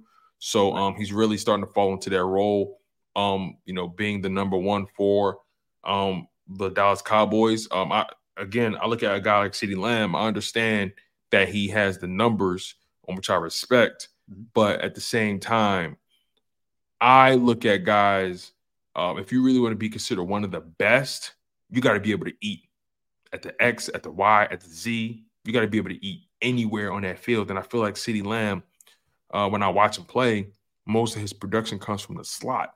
And I see some of the best guys, they can produce from anywhere on the field. So, and also CeeDee Lamb, again, talented dude, but I don't think he's good enough to the point where it doesn't matter who you put on him, he's going to get his. I don't think that. So I have him at number 4. I have Keenan Allen at number 3. I love Keenan Allen's game. Keenan Allen's a monster. He is. Love his game. Love his size at the position. Just a guy that's been Mr. Reliable. Keenan Allen, when you really think about his career in totality, he's been one of the better wide receivers over the past several seasons. Let's just call it what it is. Earlier in his career, especially in year 3, year 4, battled some injuries, but ever since then, he's been on track. He's been as healthy as he possibly can be. Last year only played 10 games with some health issues, but this year so far so good, man. 73 catches, 895 yards, 6 touchdowns, man. Just a big play dude, a route tree technician. Love everything about his game. Like you, I battled between the 1 and 2 spot, but unlike you, I am going to be a homer. I'm going to say AJ Brown at number 1, man. Yeah. I'm sorry. I'm always going to lean more towards the big body physical receiver that's just muscling everybody, that just has the spectacular catches, the long reach. No doubt. I love everything about AJ Brown's game at number 1, man. Just a physical specimen. Gets things done after the catch. One of the scariest guys to want to tackle, man. They call him 1K, always open for a reason. You know what I mean? Because he's always open. It doesn't matter what ball you throw. He's got a sign in his locker room stall, by the way. Always open, baby. It's great. It's great. Always open. It's so funny. Jamar Chase, they call him 7-Eleven, and they call AJ Brown 1K, always open. So I love it, man. So I got AJ Brown at number 1, Tyreek Hill at number 2. Tyreek Hill's having a spectacular season. Let's not get it twisted, right? And look at this position, right? With all these guys, all these every guys one of them you take in 2 seconds. All these guys are having tremendous seasons in their own right. Let's not get it twisted here. Even though I have my own little opinions about CeeDee Lamb and how he gets it done, he's productive and he's a tremendous player to have on your team. I know I may piss off some Cowboys fans because the way I may analyze this game, but hey, that's just me, man. I'm an Eagles fan. What do you expect? So I'm going to always have CeeDee Lamb in a certain position. I'm going to be objective partially, but listen, at least I'm keeping it real here. Isn't keeping that an it real. oxymoron? I'm going to be objective partially. Exactly. Listen, man, we're human. That's the part about being human, Rob. We're oxymorons. Yes. We're walking contradictions. It's a part of the game, man. Yes. AJ Brown 1, Tyreek Hill 2, Keenan Allen 3, CeeDee Lamb 4, Jamar Chase 5. Okay. All right. I like your list. All right. I got to get your opinion of this. Okay. All right. So Patrick Mahomes was on the Manning cast last night with Eli and Peyton. Okay. And so listen to this. So he said that he's worn the same pair of underwear to every single game of his NFL career, and he has not washed them. He's lying. Oof. He's lying. There's no way you wear the same pair. Now you wearing it they over. haven't been washed. That is beyond skeeve worthy, man. Now, if you're wearing them over something else, like it's like a good luck charm, maybe. But even then, though, you're lying. Listen. He was on a Manning cast. He probably just having fun, but he's lying. There's no way. First of all, from a health perspective, that's not good for you. You know what I mean? Like the things that can do to your jewels. Correct. It'll turn it'll turn your family jewels into copper wire. It'll turn your family jewels into junk really fast. Exactly. Yeah, J to J real fast. Yeah. Exactly, man. So I'm not buying it. Listen, he was just having fun on the Manning cast. You know, I hope for him and his teammates' sake and his wife and everybody else's sake that he was kidding. Yeah. Listen, he has 2 kids, 3 kids now. Best believe his wife ain't going nowhere near those family jewels if that's the case. Best believe. It's like, I got you. Elsewhere. So Mike Tomlin said, we're going to need a lot more from Kenny Pickett as the road narrows here. And by the way, I couldn't agree more. I love Mike Tomlin, man. He says like it is. He tells it like it is. I love it. Yeah. He's dead on with that one, man. They got to be better. He's got to be better. You can't ask the defense to close it out. Ask them to do what you've been asking of late from them. It's just not acceptable. You got to be better. This isn't the Jets, man. You're not Zach Wilson. You know, more is expected of you. Sorry. Yeah, man. Kenny Pickett, he's been a below average quarterback since they drafted him. I'm disappointed. I didn't think he'd be great. I thought he'd be good this year and take a step. I don't know that he's taken a step from the way he closed out last year. Let me tell you what his numbers are through his career, which will amount to what is that? It's like a year and a half. Games. But he missed some games last year. He only played 13 games last year, so 13 plus 9 games this season. That's 22. Yeah. 21. 13 and 9 is 22. Okay, I can't count. Sorry about that, you guys. 22. I wasn't a math major. But anyway, 22. The 22 games of his career, he's completing 62% of his passes, just over 4,000 yards. To remind you, this is over 2 seasons, 22 games, just over 4,000 yards passing, averages just over 6 yards an attempt, 13 passing touchdowns, 13 interceptions. That is quite awful. Yeah. Quite awful. And in terms of his stats this year, what he's on pace for, he's projected to complete 61% of his passes, have just over 3,000 passing yards, 11 passing touchdowns, 8 interceptions. That's below average. That's not even mediocre. That's, I think Josh Dobbs is having a better season than him. You know what I mean? It's just Kenny Pickett. I understand he's a gutsy player. He's fearless. He takes a lot of punishment back there. They're 6-3, but let's call it a spade. They're winning in spite of him. Yeah, it's just that simple. Yep. Yeah. I mean, listen. Real quick, I just want to give you these. There's a lot of good games this week. Bengals Ravens Thursday. Steelers Browns. Another critical AFC North game. Steelers Browns play this week. Steelers Browns play this week. Oh, is the NFL just feeding us these amazing matchups between the AFC North? Like they couldn't have fallen any. It seems like every week they're playing each other. Doesn't it seem like that? It seems like every week they're playing each other. Some combination. It does. I agree. I forget who Harbaugh said it. John Harbaugh said it. He said it's the best division in football. I agree. It is. And again, let's go back to those standings in that division right now, man. If you said Steelers play Browns, right? Yes, 1:00. And then we have the Thursday night game with the we talked about a little bit earlier with the Ravens and the Bengals. So let's go through some of these scenarios, man. Steelers win, they improve to 7-3. Browns fall to 6-4. Browns win, they improve to 7-3. Steelers fall to 6-4. But then if Ravens lose to Bengals, they fall to 7-4. And then that could potentially give maybe the Steelers or the Browns the best record in the division. If Bengals beat Ravens, they improve to 6-4. Ravens drop to 7-4. But then now they're all pretty much tied. And someone's going to – listen, either the Steelers or the Browns are going to be leading the division. Yep. By the end of week 11 or week 11. Mm-hmm. It's going to be insane. I think the Browns beat the Steelers, and I think the Ravens beat the Bengals. Yeah. So yeah. So we'll dive into all those later. We will. There's no question about that. This is going to be fun, man. Oh, always. All right, let's get a timeout. Let's roll into the final segment of the program. You don't want to go anywhere. We're going to hit a bunch of different things. I'm going to give you a number, a financial number, Tone, of what the Power 5 schools are paying to guys who aren't coaching their schools. That's going to blow your mind. All right, we'll do that when we come back. Don't go anywhere. That's Tone. I'm Rob. We are Sports Take, Jacob Sports YouTube Network. Right back.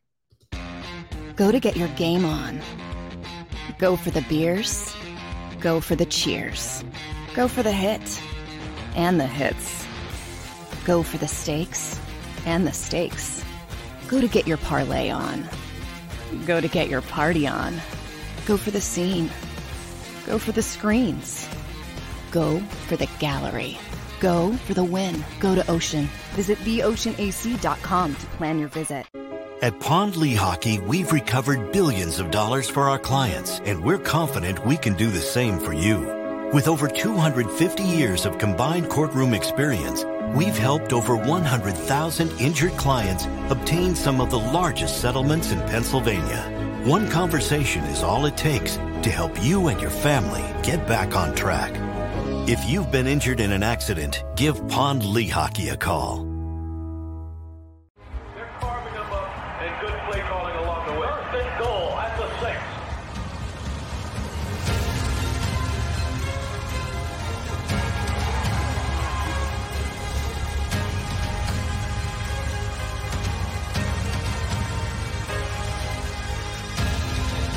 Field of life, First Trust Bank is there for you. Champions on 3. 1, 2, 3. Because Philadelphia dreams deserve a Philadelphia bank.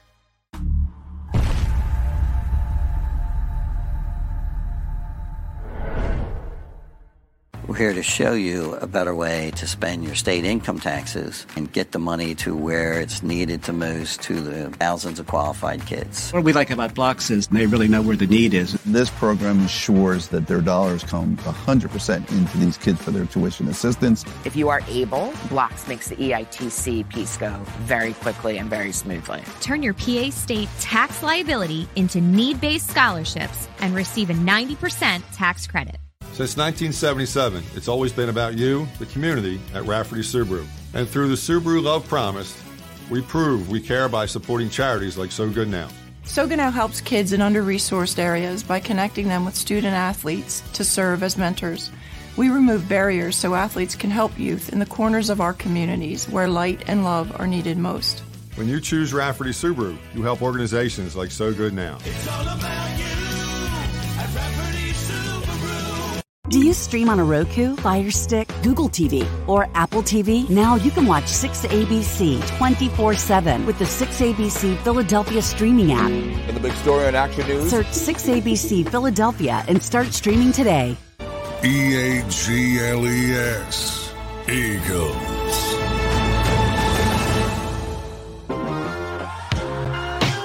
Thank you for hanging out with us today. That is Tone. I am Rob. We are Sports Take. Let's hit the like button if we could, friends. Always appreciate it. All right. So, Tone, I gave you the crazy number yesterday on Jimbo Fisher. So Jimbo Fisher gets fired from Texas A&M after this, the past week game.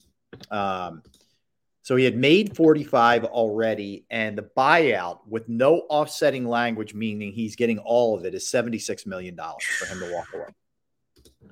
Since the start of 2022, just last year, we're still in 23, Power 5 schools are paying out $146 million to fired coaches. That's two guys who are doing nothing for your school, nothing for the program. Texas A&M's AD sat up there the other day after they fired Fisher and basically said, yeah, well, we need to learn a lesson from this. You think? You think you do? Is that in total? So really quick, is that in total or is that over the span of the year? Total. Wow. Yeah. A lot of money. A lot of money for guys to be doing nothing. Sure enough. It's a lot of damn money, bro. Bring me off a slice of the pie. Damn. Yeah, I hear you. Corbin Carroll and Gunnar Henderson, respectively, have won the Rookie of the Year awards in the National League. Corbin Carroll, of course, he played for the Diamondbacks, who we saw here playing against the Phillies, and Gunnar Henderson with the Orioles. So both of those guys, Rookie of the Year, well-deserved. I don't know if you saw this, Tone. Excuse me, this video. It was very sad. But there was a hockey player, former NHL player, who was killed in a collision and playing in a league over in England.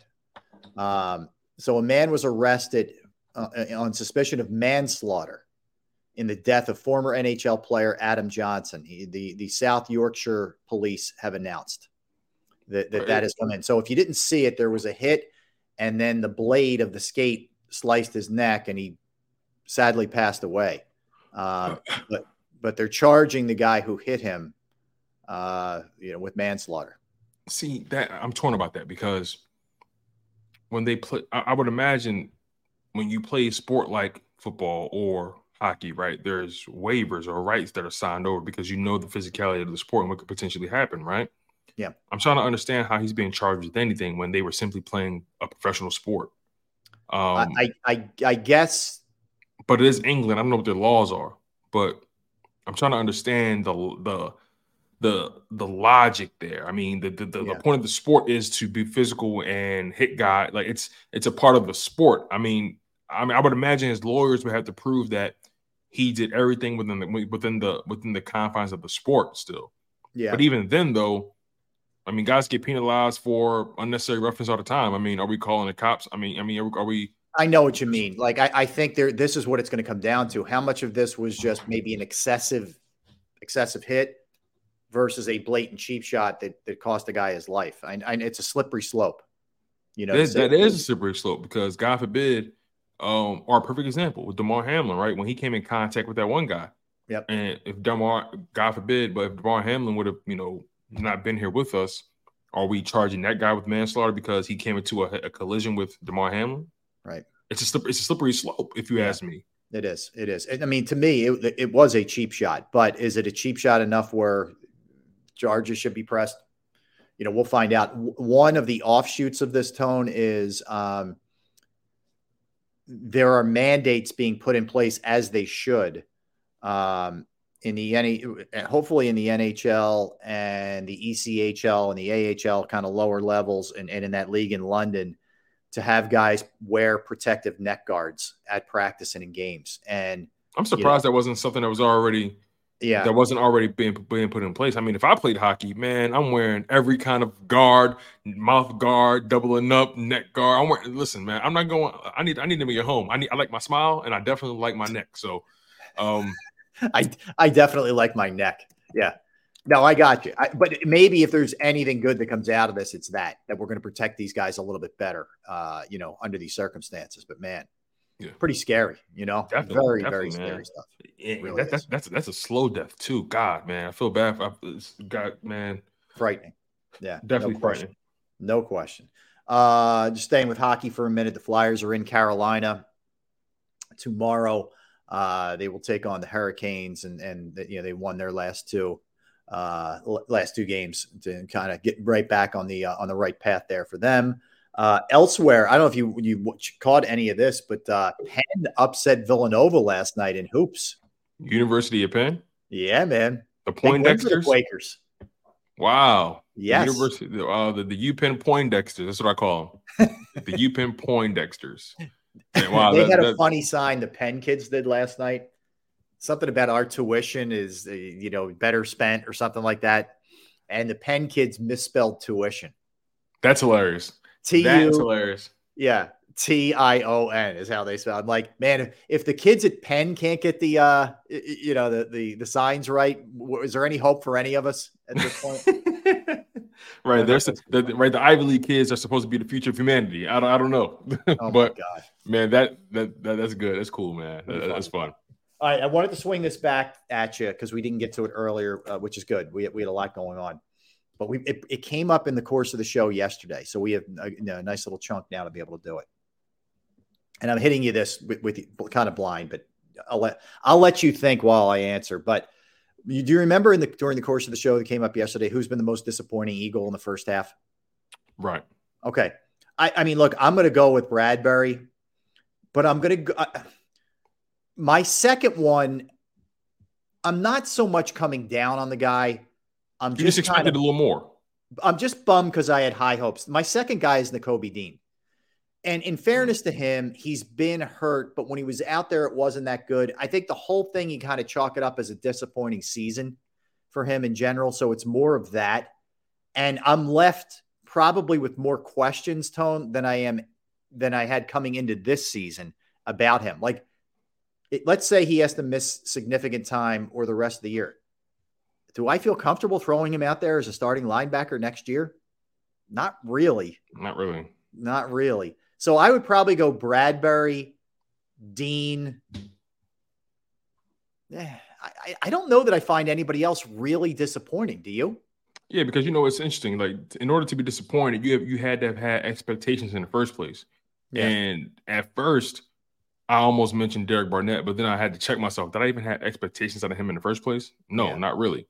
So, but still, I guess to some people, he could be a disappointment. For me, I'm disappointed. You took some of the better ones. No, it doesn't. We can still take the same ones. Nakobe Dean and Bradbury were obviously grave disappointments. But I'm gonna go curveball here. Okay. And I'm disappointed in the situation, not necessarily the player. Okay. I'm disappointed in Dallas Goedert's situation because 2 years in a row, when your team is at the 8-1 mark of their record, 8-1, you go down with an injury that could potentially have you out for 46 weeks. Yeah. You know what I mean? And a guy like Dallas Goedert, I have high expectations out of him because I know how dangerous he is on the field. He's literally like Juggernaut. Another Marvel reference, another X-Men reference. If you're familiar with Juggernaut, one of the supervillains in the X-Men universe, he's one of those guys that he can't be stopped. His power is based off of inertia and momentum. The more momentum he creates, the more volatile he becomes as a weapon. So I've always looked at Dallas Goedert as the juggernaut of the Philadelphia Eagles offense. The more hits he takes, the more you allow him to get the steam rolling, the harder it is to bring him down. So it's disappointing to see that he's dealing with the injury that he's dealing with, and it really sucks because he was really starting to come on. So that's one guy that comes to mind. If I had to take it a step further, again, another curveball. Not saying he's having a bad season thus far, but I'm a little disappointed that Hurts has thrown as many interceptions as he has, through the first 9 games of the season. And again, that's not saying he's having a bad year. That's not saying that he's terrible. I'm not coming at his life, but I'm just saying I'm kind of disappointed that he's thrown as many interceptions that he did. I didn't expect that.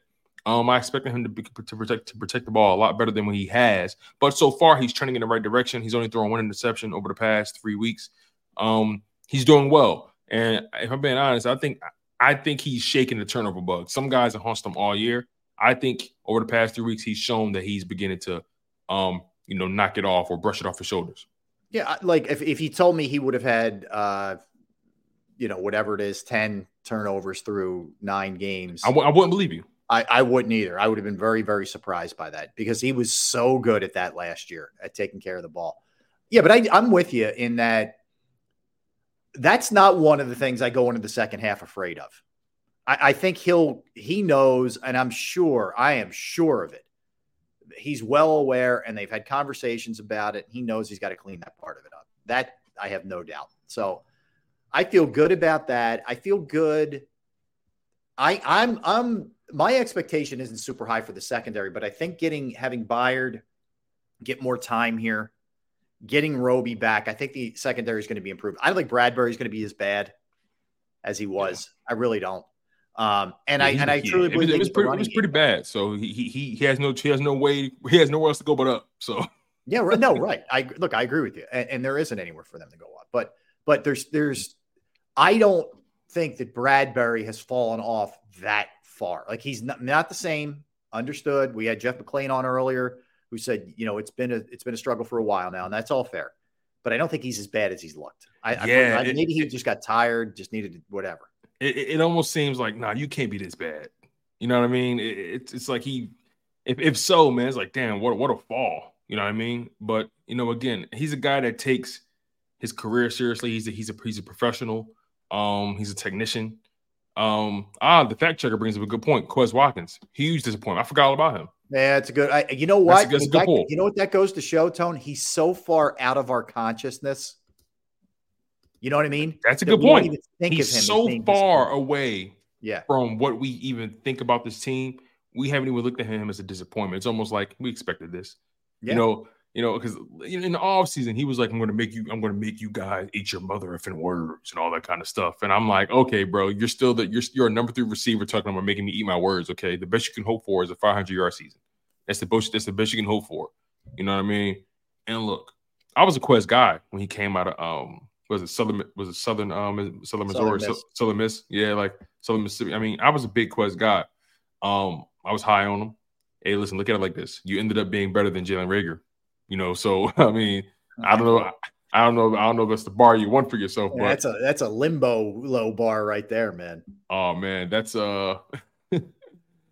that's how low can you go? You know what I mean? Yeah, so that's what I'm saying. Yeah, for sure. I'm with you on that. I'm totally with you on that. So yeah. He was a receipts guy in the offseason, and I'm just saying, Quez, just sometimes you just be quiet. Sometimes you just don't need to talk. It's okay. Like just keep your head down and crush. And the other part is the Eagles gave him they really wanted it to work with him. Yeah. Every time Sirianni's defending him, the whole 9, man. Like they really, because I know he's got the speed element. They really wanted that to work with him. And they finally got to a point. I'm telling you, the turning point, Tone, when he busted that one outside, when it was blocked up, changed. That was it. Everything. I'm telling you, I knew it. That was it. That was it. Hey, listen, fellas, let Quez Watkins be a lesson for you guys, right? Fellas, I'm talking to all the fellas out there. Always under promise and over deliver. Yep. Under promise, over deliver. And I mean in every aspect in life. Well, under promise, over deliver. A lot of the receipts, like Salah was a receipts guy. You know what I mean? Yeah. Maybe hold the receipt. Maybe just hold the receipt. Yeah. So sometimes guys get too caught up in trying to prove people wrong. It's like, no, the only person you should be trying to prove anything to is the person in the mirror. That's it. So agreed. That's where I'm at with that. Yeah, agreed. One of the things I do want to get into tomorrow, we'll look at through the first 9 games, which Eagles are on course for the Pro Bowl. Ooh, are we saving this for tomorrow? Yeah, we're going to dig into this tomorrow. Yeah. Okay. All right. So I like that. Yeah, I was looking at it today. I mean, I'll just give him. I'm not going to give you any names, but I'll just give you my count. 1, 2, 3, 4, 5, 6, 7, 8, 9. I have 9 right now potentially. I know that may sound like a really big number, but that's kind of where I'm at. But if you look at last year, I'm not sure it was that far off that number, but that's where I have it. So food for thought. All right. Think about it tomorrow. That's one of the things we'll dig into with the Eagles, and we'll continue, obviously, previewing this Chiefs game. We'll look back at what the Sixers did tonight against the Pacers. So there's a lot to do. We got a lot to do the rest of the week. That's for sure. Absolutely. As we inch closer here to this thing. All right. So I want to thank everybody in the chat, everybody streaming, everybody listening. We appreciate you guys. Tone keeps it rolling here with the National Football Show with Dan Cilio. That'll be coming up. Thanks to our guests. Great job out of Jeff McClain and Keith Pompey. If you missed any of that, you can always go back and watch it. Just simply go to YouTube and search for Sports Take, or go to jacobsports.com. Either one. Just go back and check all those out. You could always look at all of our, not just interviews, but the shows or segments in their entirety. And I know a lot of people will do that with us, and we appreciate it. All right. Yep. That's going to do it. We are wrapping for today. Looking forward to hanging out with you guys, Tone. Great job as always, man. Appreciate it. And all the best to D-Gun. And we will talk to you guys tomorrow. Don't go anywhere. You have the National Football Show with Dan Cilio coming up.